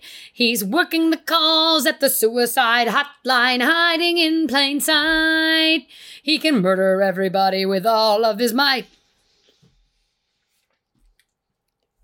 It writes itself. These are the gifts that we give to the world. Yeah. Yeah. This is the stuff that's going to be on my grave. And to be clear, I can be cremated, but make sure my cause of death is known for sure. Are you back? You want a cremation now? We've had so many conversations about this. Well, I'm freaked out about being in a box. I'm freaked out about being in the ground. Yeah. Oh, but that's I'm right. also, That's right. I don't want people to have the burden of what are you going to do with my ashes? You'll make a diamond, but like shine bright like a diamond. But like, what's it's my dead sister? Yeah, exactly. The fact that you did the Beyonce doesn't make sense. It doesn't make sense. It's a different artist. This is why they watch this. This is why they listen to our show, because in the middle of talking about death, we have a full mental breakdown where I'm cackling into the microphone uncontrollably. Where you quote Rihanna and I make it Beyonce. And what I'm saying is, together, those two make what a beautiful two-headed monster, you know? Oh my God. Stunning. Good luck. That concert? Get out. I would. Yeah. Oh God, I'd throw out my back. Getting low? Yeah, absolutely. I would try and do some sort of like, oh God, knowing me, probably some gyrating hip dancing that would not fare well with this body. I mean, it might look nice, but it's not going to feel nice the next day. It might look nice. I love it. I love it. Absolutely. Oh God, I'm sober. My eyes are slits. I'm trying to keep them open. I'm literally so drunk. I can barely see. I've had 2.5 drinks. And the problem is that when I try and open them more, this is what happens. I look psychotic.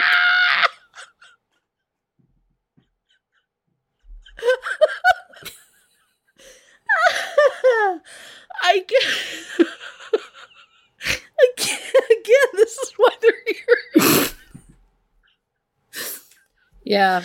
Oh, shit. We bring it. We leave it all on the field, folks, whether you like it or not. We do. Some people might edit this out, but it's just not ever been what we've done. I think that if you could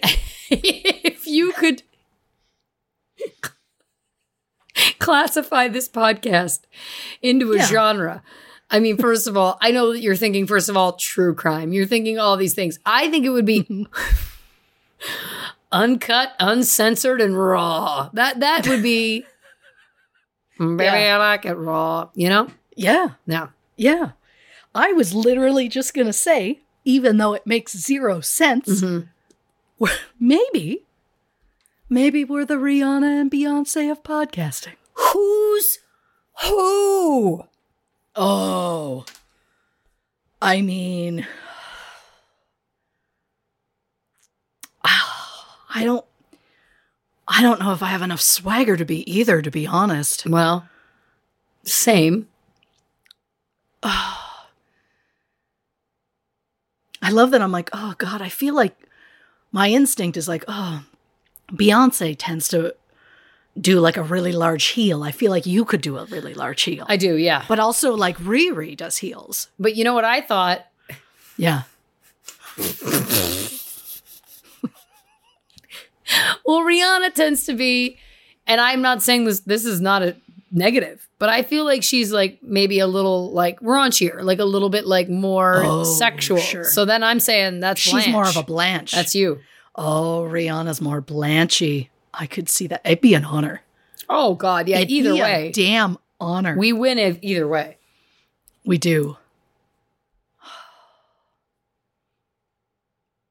God, I bet they wouldn't laugh once during this. Again, look. For some people, this is their favorite part. This is where the magic happens. For others, boop, boop, just skip. Talking the crimes and singing in rhymes. It's a true crime podcast hosted by us. I'm starting to wonder if the musical is about the podcast. You know what I mean? Oh my God, a musical about a podcast? I don't think it's been done. Well, it would be like... If we're saying it out loud, well, it basically copyrights it. Yep, I think so. It's like Joseph and the Amazing Technicolor Dreamcoat. There's like a narrator, and then there's like the stage where the things happen. This feels very like that. I mean, I love the idea of it being literally two people sitting like in two different spots facing a computer so they can like zoom. Maybe there's a whole number where it's like a ballad and it's like, I see you through a screen and I don't know what it means, but I wish that we would do the show in person. Come on. It writes itself. Literally.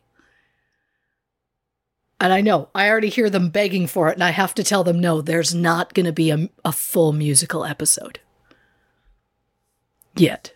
I can't say never. I can't say never. This would be in the musical. There's no and somehow time. We have to. No time. How will we do it? How do we tell our story on the stage? Telling about the rage felt when the men kill the women. Sometimes it's the other way around. Statistically not.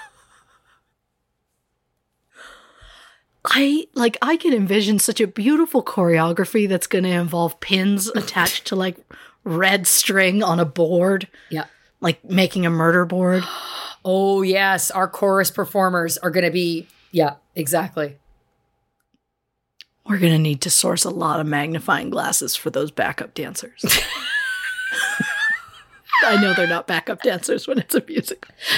The chorus, yeah. Yeah. Look, one of us is not versed in that business, and that's okay. We've also been off the rails for almost 10 minutes. This is what we used to do a lot more. You're right. Well, because there was a point in the time where I felt like people shouldn't, like, I felt like it was almost illegal for me to read it. I thought I just had to like say things. So I would print out my notes and tape them around the room so I could read them while we were. And then I just realized it's so much easier to have it all written in a certain way. But yeah, it was more insanity. It reminds me of the Glee Curse. If you haven't, check it out. It's a romp. That's been a minute. Oh, I like that. All right, back to the case. Yeah, well, we're headed back to court because apparently we never got through that. They've loved the last 10 minutes. I feel it. So, yep. Cindy's son, Riley, also testified that Randy got angry at him for crying on the way home from the hospital, you know, after the child's mother just died. Jesus. Both kids testified that the day after Cindy's death, Randy made the kids help him collect all of Cindy's makeup and nail polish. The kids suggested giving it to family and friends. Randy said he was throwing it out because he said it was all useless. A week later, he sold Cindy's bike at a swap meet. The kids also said Randy would make them do exercises outside on the gravel. If they weren't fast enough, he'd turn the hose on them, even in the winter. He told them this was what he learned during his time in the Marines. And speaking of the Marines, Randy told anyone who would listen about his time in the Marines. He even had a shrine to himself in his front hallway with a picture of him in his Marine dress blues, 2 Marine Corps emblems, and a bronze plaque that claimed that he, as a sergeant, had been awarded a Medal of Valor. Randy would often say he was part of a special forces unit that led missions behind enemy lines. He claimed he was mentioned in a book about the Vietnam War. Randy's third wife, Donna Clift, testified that Randy had scrapbooks of gruesome pictures. We're talking bodies lying in ditches in Vietnam sort of pictures. She said Randy once gave her a book about the war in case she wanted to know what he went through. Randy told Donna that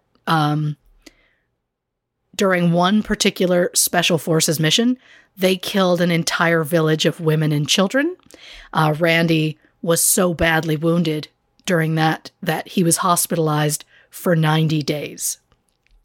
Multiple friends of Randy's testified it was common knowledge that Randy didn't like women, but that it was because Randy went through 3 months of brainwashing about how to kill people and mutilate women during the war. And yeah, Randy was in the Marines. But he told people he was part of an elite special unit during the Vietnam War and that he had been trained to kill a man with his bare hands without leaving a mark. In a letter to her mother in October 1981, Janice Miranda wrote, quote, "Sometimes his drawbacks are due to the years he spent in Vietnam. He used to have nightmares, some depression after his tour there.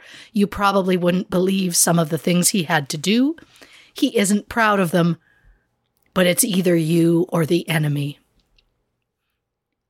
And yeah, okay, sure. Randy did serve in the Marine Corps. However, he was only there for 11 months. And he was only a file clerk. What? He never went anywhere near Vietnam. Oh, wow. According to the Marine Corps, they didn't even have a Special Forces unit until 2006. Randy claimed he was in that unit in the late 70s. According to Randy's former fiancée, Terry Hitchcock, Randy asked his mother to write a letter to the Marines stating he was needed at home. Terry said, quote, "He felt wasted pushing papers. He said he should be on the front line or an assistant drill sergeant, something like that." When Randy took the stand, he admitted he had never been to Vietnam. He also admitted to several other lies he had told over the years, including that he was a martial arts instructor, that he owned a successful home repair business, that he was a motorcycle racer, that he attended college for 3 years, that he bought a gym, that he was part of a massive farming operation. All of these things were listed in the program for Randy's 10-year high school reunion. Randy suggested someone must have changed that information on him, even though those were the same lies that he had told women for years. But either way, Randy also claimed he once beat up Ted Bundy to protect one of his sisters. Not true. And in June 1991, Randy secured a job with Metro Transit in Seattle. On what should have been his second day on the job, Randy called to say his wife had been in an accident and she was in critical condition and might not make it, which is a wild lie to tell, especially for a man whose wife would suffer a horrific accident just a month later. The death of Randy's second wife, Janice, was brought up during the trial. It was mentioned that Janice was found 50 to 100 feet beyond where searchers had expected her to be, based on where Randy said she fell. The leader of the search team said, quote, "While anything is possible, it is the far extreme and beyond anything in my experience." He said in order to make Randy's version of events believable, Janice had to fall sideways. Unfortunately, again, there was no physical evidence and no eyewitness to prove that Janice was murdered. The prosecution did, however, mention that Randy had tried repeatedly to defraud insurance companies, and he had stolen from every employer of nearly every job he ever had. During a search of Randy's home, investigators found equipment belonging to the car dealership that he recently worked at. Also found, during that search, receipts that proved the military awards that Randy had were actually just purchased at a military supply store. A wetsuit, which is odd because Randy told police he was a weak swimmer. And why would a weak swimmer own a wetsuit?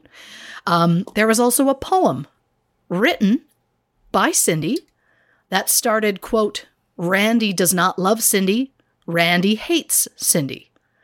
The poem then lists 44 things that Randy had complained about Cindy that she wrote in statements such as, quote, "Randy hates the swamp that Cindy made him move to. Randy hates Cindy's money. And Randy hates Cindy's independent nature." So not the best look for Randy, but the biggest part of the prosecution's case was their crime recreations. Investigators went to Lake Sammamish and made several attempts to recreate exactly what Randy claims happened. However, they determined it was virtually impossible for a boat to generate a sufficient wake to flip the raft that Randy and Cindy were using that day. In the end, after deliberating for 8.5 hours, the jury found Randy guilty of first-degree murder, theft, and insurance fraud. He was sentenced to 50 years. He appealed, but was not successful.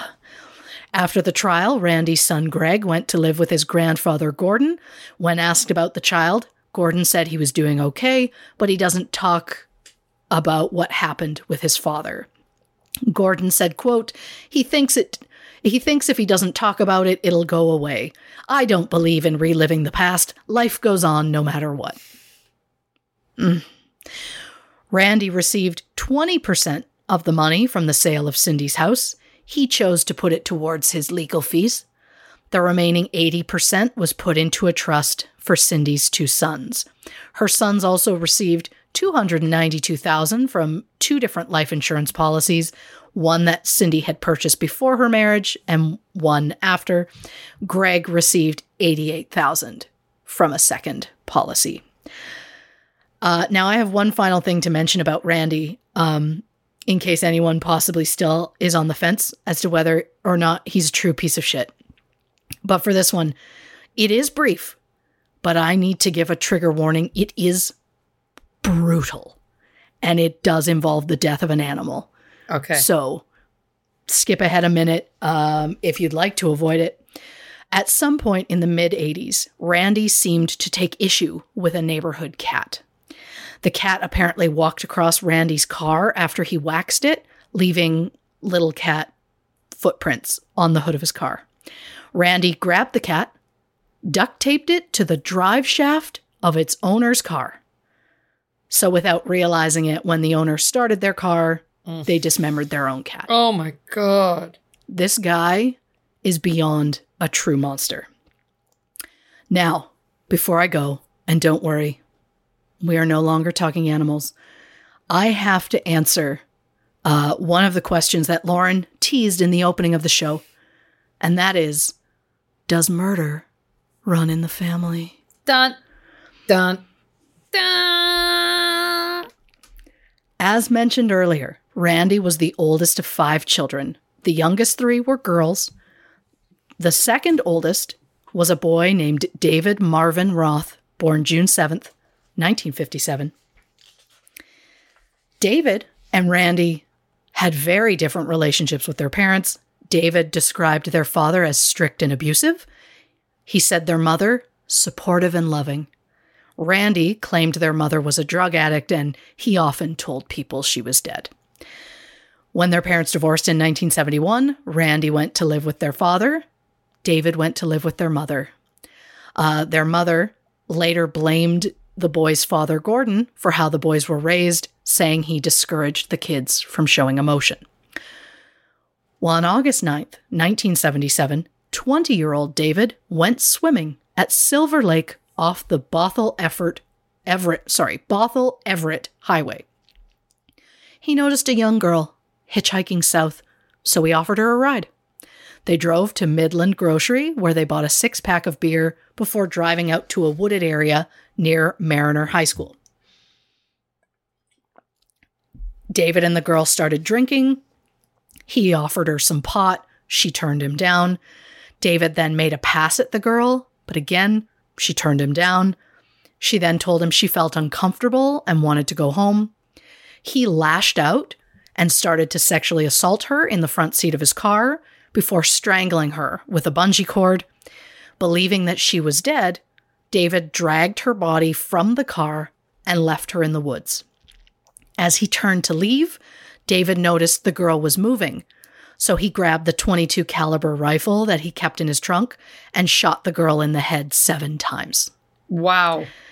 He picked up the shell casings, got into his car, and drove away. 4 days later, police were called to a disturbance in a small town of Gold Bar as a man was causing a scene waving a gun in a park. When police arrived, the man was gone, but as they were pulling up, a car sped past them. Believing the driver might have been the man they were looking for, they followed him, pulled him over. The man driving was David Roth. They found a .22 caliber rifle in his trunk, traces of marijuana in the ashtray, and David was arrested on weapons and drug charges. He spent 2 days in jail, and his car was impounded. The day after David's arrest, the young woman's body was discovered by some berry pickers near Mariner High School. The victim was lying face down with her arms at her sides. She had been strangled and then shot 7 times. Police found 2 empty beer cans near the body. Unfortunately, due to the multiple gunshot wounds to the head, it was difficult for police to identify the victim. A day later, David was released from jail. He went to stay with a friend. And for whatever reason, David then told his friend the entire story about the girl he had murdered just days prior. On August 19th, the friend contacted the police and told them about David's confession.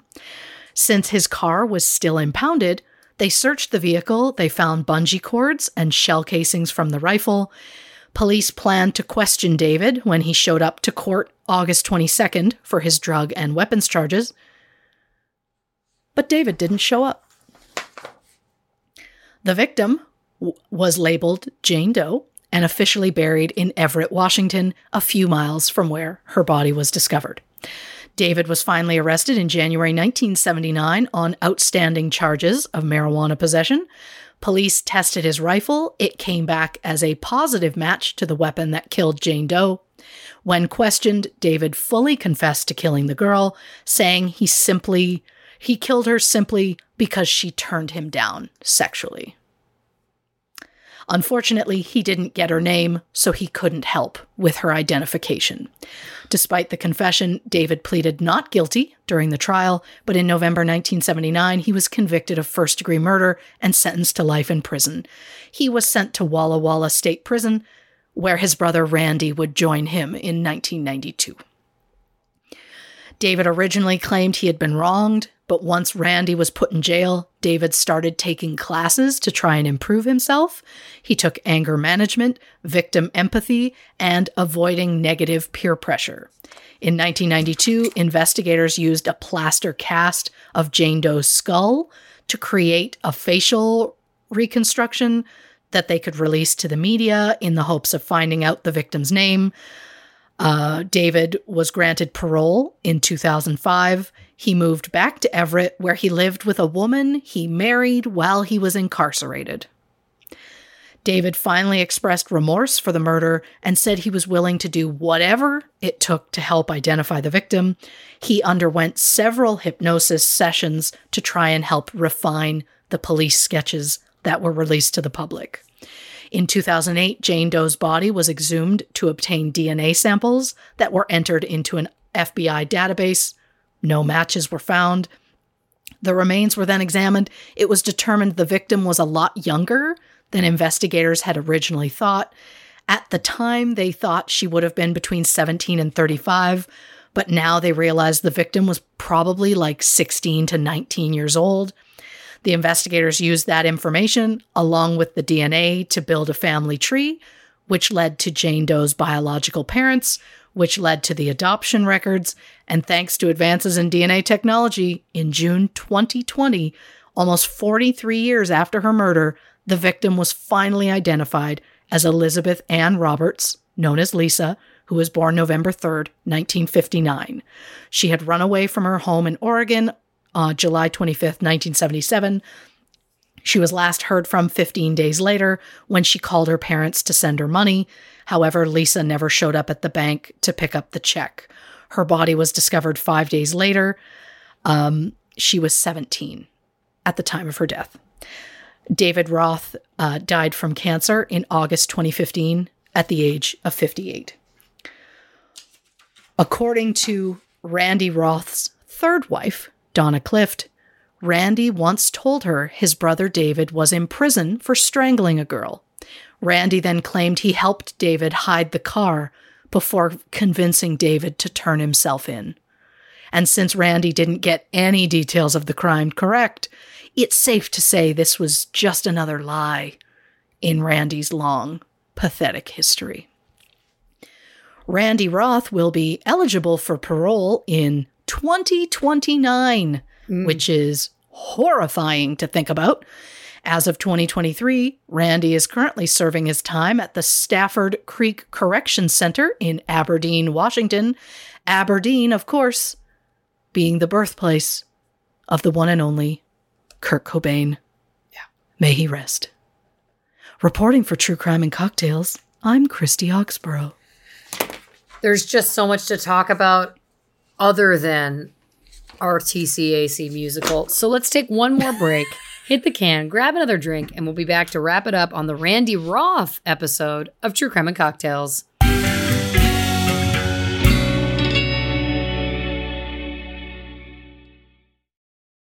CarMax is putting peace of mind back in car shopping by putting you in the driver's seat to find a ride that's right for you. Because at CarMax, we believe you shouldn't just settle for a car. You should love your car. That's why every car we sell is CarMax certified quality, so you can be sure with upfront pricing that's the same for every customer. So don't settle. Find love at first drive and start shopping now at CarMax.com. CarMax, the way car buying should be.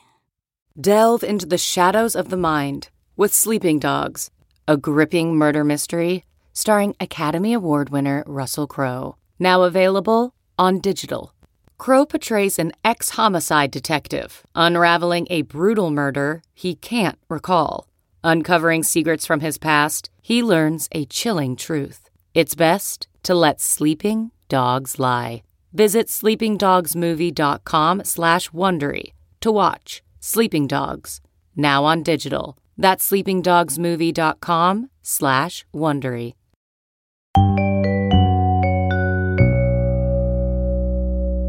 Welcome back to this episode of True Crime and Cocktails. We're, of course, discussing the Randy Roth case. I want you to know the very first note I took today was Dragon's Mate for Life. That's where we are on that. I like that. Yeah. I love that, especially because dragons, I mean, they tend to be like hundreds of years old, aren't they?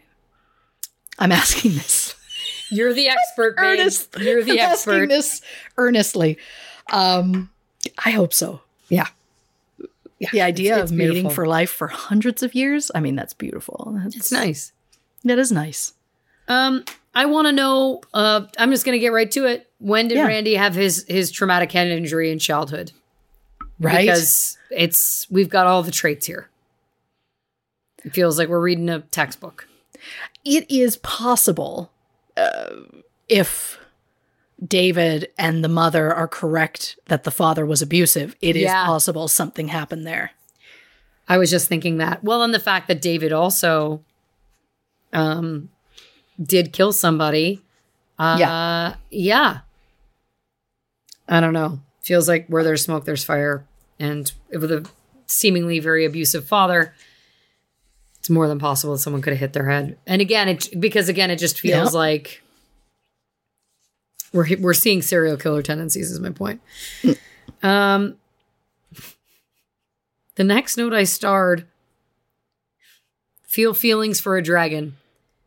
To which I wrote, we put on a nice show for folks. That's literally what I wrote down. That's going to write that.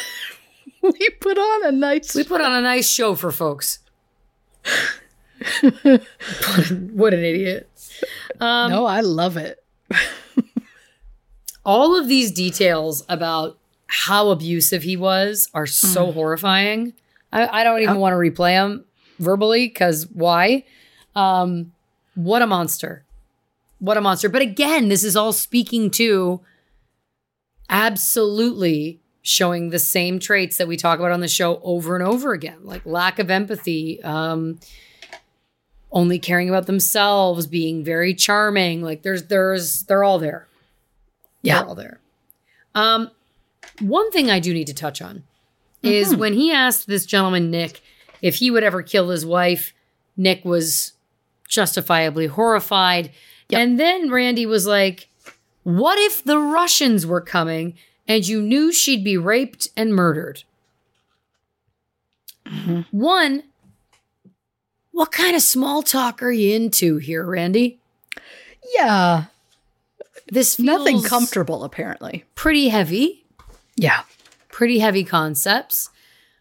And also, I just want to say, like, call me crazy, but if I knew that, if we all knew that, to use his term, the Russians were coming, which feels very bizarre, let me change it to imminent violent death.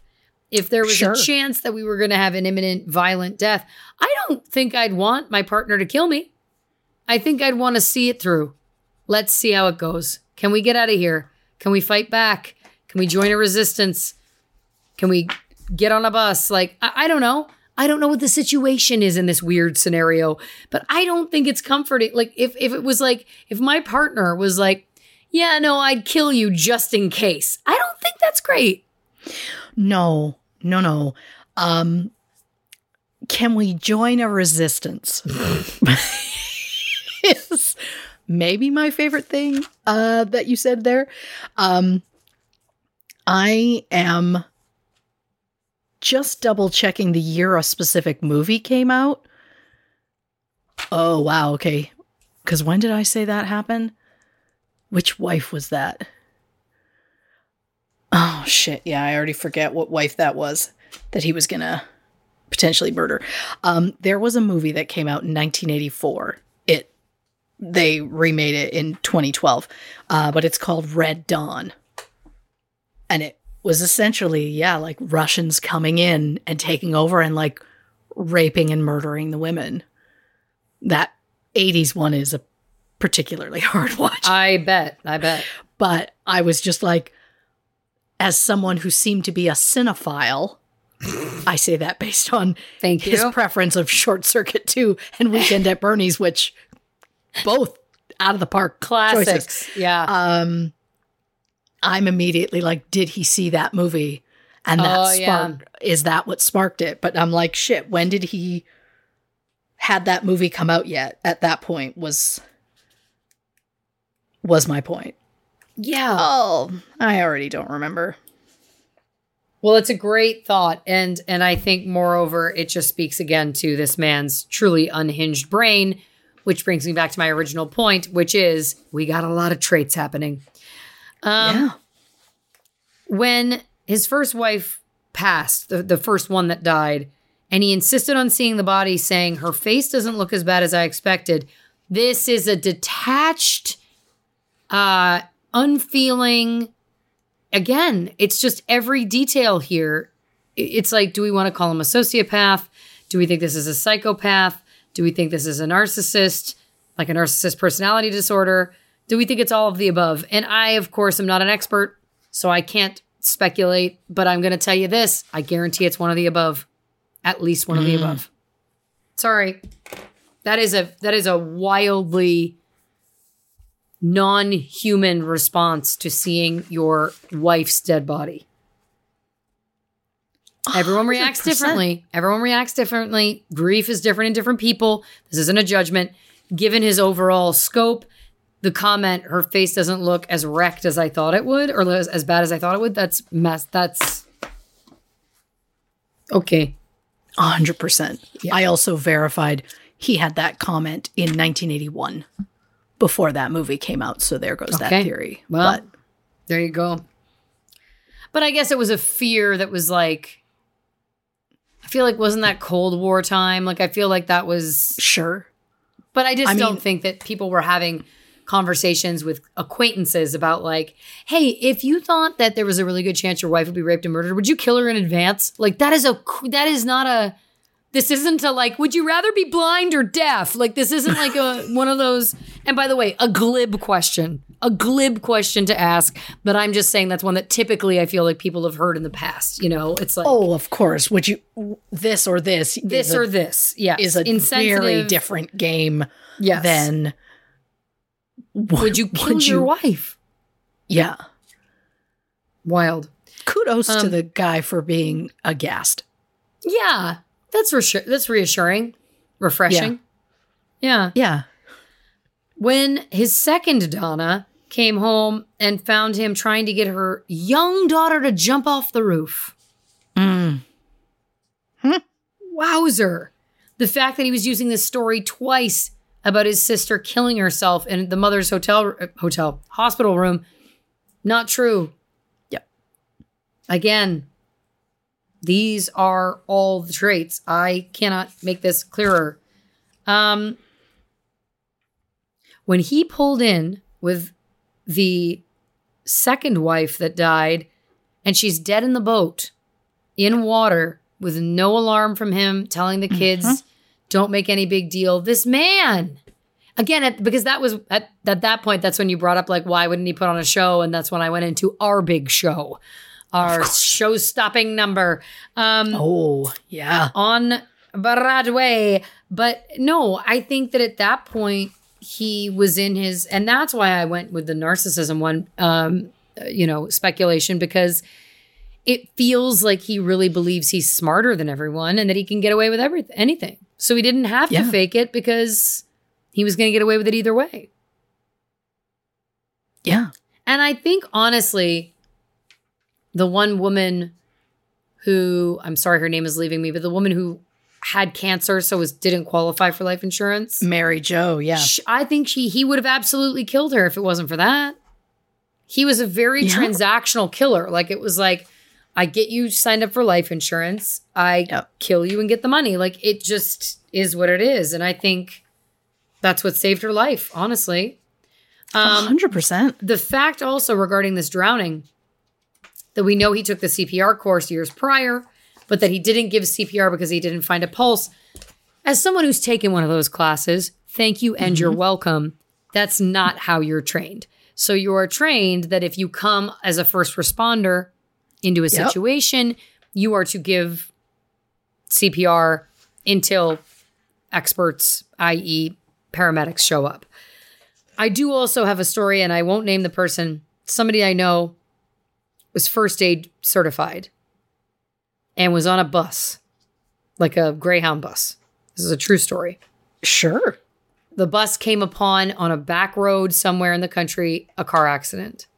Oh, God. My friend, they said, like, is there a doctor? Is there whatever? And he was like, well, I'm certified first aid trained. Like, I'm not whatever, but like first responder type thing. And he got off and there was a body. And he gave that body CPR until the ambulances and the paramedics showed up. And he knew the entire time. But that's the training, is that it's like, if you've been trained and you choose to use your training, the training is that it's like, you're not qualified to determine if that person is actually alive or dead. Because the point I wanted to make was, well, she had no pulse. How do you know? If her pulse was shallow enough, it's feasible that you, a person who is trained in CPR, but isn't a paramedic or a doctor, may not be able to tell. It's also possible for people who are trained to be able to tell that. And then of course they have, I'm not going to start to get into explaining how they determine these things because again, I don't know. But the point is that I've heard this before when we were talking about, the Ashton, and forgive me, the names leave me because we flush these as soon as we record them, but the Ashton Kutcher, Danny Masterson bonus episode we did. And we talked about how Ashton Kutcher, this woman that he had gone out with, tragically got murdered. Yes. One of the points that I had read in my research was that it appeared that she was dead, or it could have appeared that she was dead. But depending on when he may or may not have seen the body, if someone appears to be not breathing, if someone appears to not have a pulse, it doesn't mean that it isn't very faint. But it is. And now listen, is it, is it likely? Probably not. But the whole point is that it's like, but it's not impossible. And when we're talking about a human life, you want to leave it to the experts to determine this instead of you, some random dude. But again, we all know the bigger point, of course, is that he obviously killed her and he was convicted of that crime. So I think I can say that without having to say allegedly. He definitely killed her. And it's just sad to me, again, that he was also smart about it. He had the CPR training. He knew not to use it. Yeah. Awful. And if her body was blue by the time they got back and they were gone for hours, I almost guarantee he killed her almost immediately. Yes. As soon as they were out of sight. And waited it out. And spent hours that he would be like, well, and he probably kept checking and was like, when's the pulse gone? And then started rowing back. Yep. So he could guarantee she wouldn't survive. Absolutely. That's psychotic. Yes. This man has got all of the markings of a serial killer. He would have continued his pattern if he hadn't gotten caught. For sure. I pray that man does not get out. I do too. In 5 years, because I guarantee he's going to go after a again. sweet older woman. Yep. Absolutely. This is the thing, right? Like, if it is a true personality disorder, if we're talking a true diagnosis, which, by the way, I feel pretty confident. Again, like I'm saying, I'm not trained, but I can tell you it's one of them. That doesn't just go away. Yeah. This isn't like, there are people who are chronically depressed. Go with me on this for a second. But then there are people who go through bouts of depression. Sure. I'm not, this isn't a bout of sociopathy. Like, it isn't like you can get it out of your system. It's always there. Yeah. And there are things that you can do if you seek help.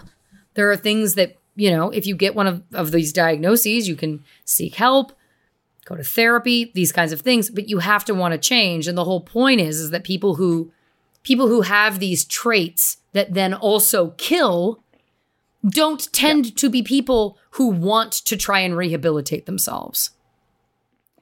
Yeah. Never say never, obviously, but I agree with you. I think it's a huge problem. And he was convicted at a time where I feel like there was less data about serial killers. This man will target someone again. Period. Oh, yeah. Period. And if we know, which we know, that he's a great and compulsive liar. Yep.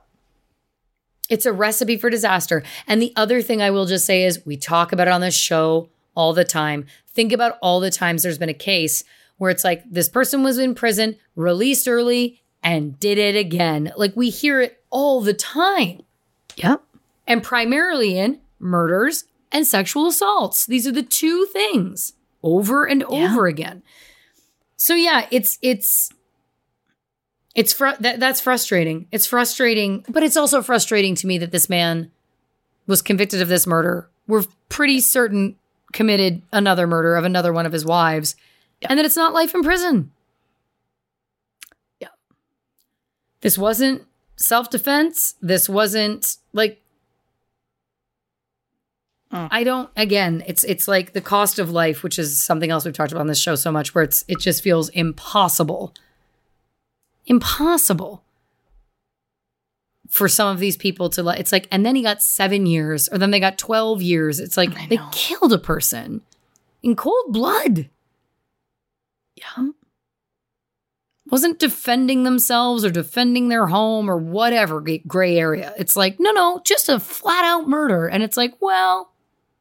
And so premeditated. So premeditated. He has a pattern here. We've just outlined it in the last 2 hours on this show. Like, do we need to present this to the parole board? Like, I need to believe that they would be like, because they always, don't they ask, maybe it's just in movies, whether or not the person like will admit to their crime. Do they have remorse? All of that kind of thing.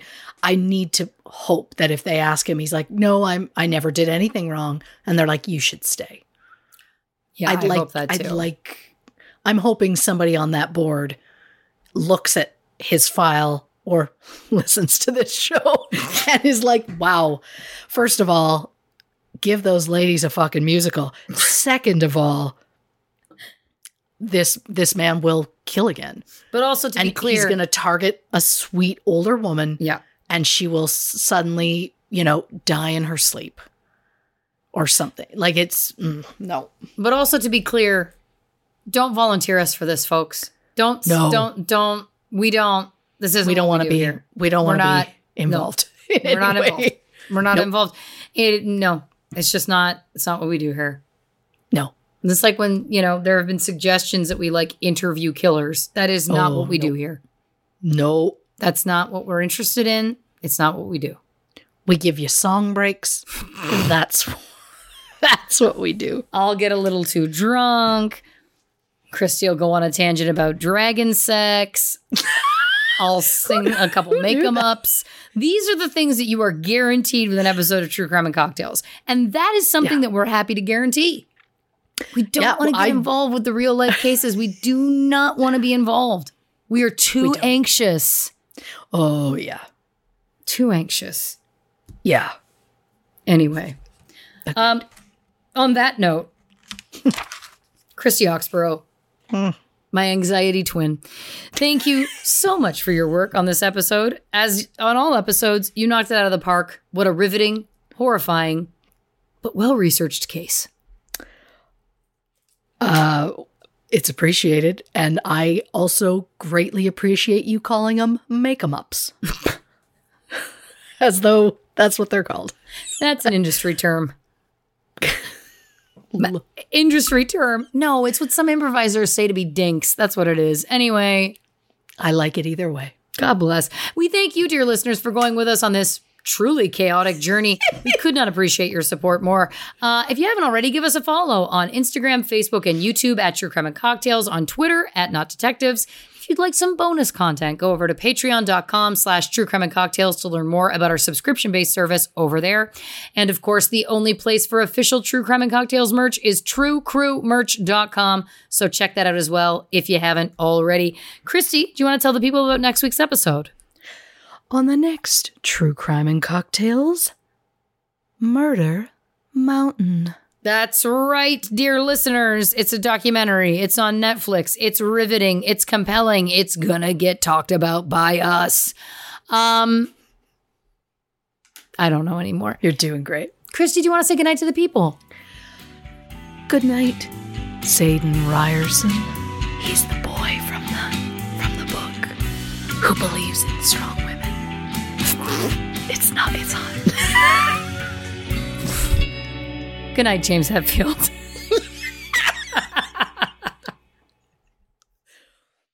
Audible is the destination for thrilling audio entertainment. Allow your imagination to be piqued by stories that are brought to life through captivating sound design, eerie soundscapes, and dynamic performances. As an Audible member, you'll be able to keep your heart rate up month after month because you can choose one title a month to keep from the entire catalog, including the latest bestsellers and new releases. If you're in the mood for a shocking psychological thriller, check out None of This Is True by Lisa Jewell. Embrace brand new, exclusive thrillers from best-selling authors who are guaranteed to keep you gripped. New members can try Audible free for 30 days. Visit audible.com/thrill or text thrill to 500-500. That's audible.com/thrill or text thrill to 500-500.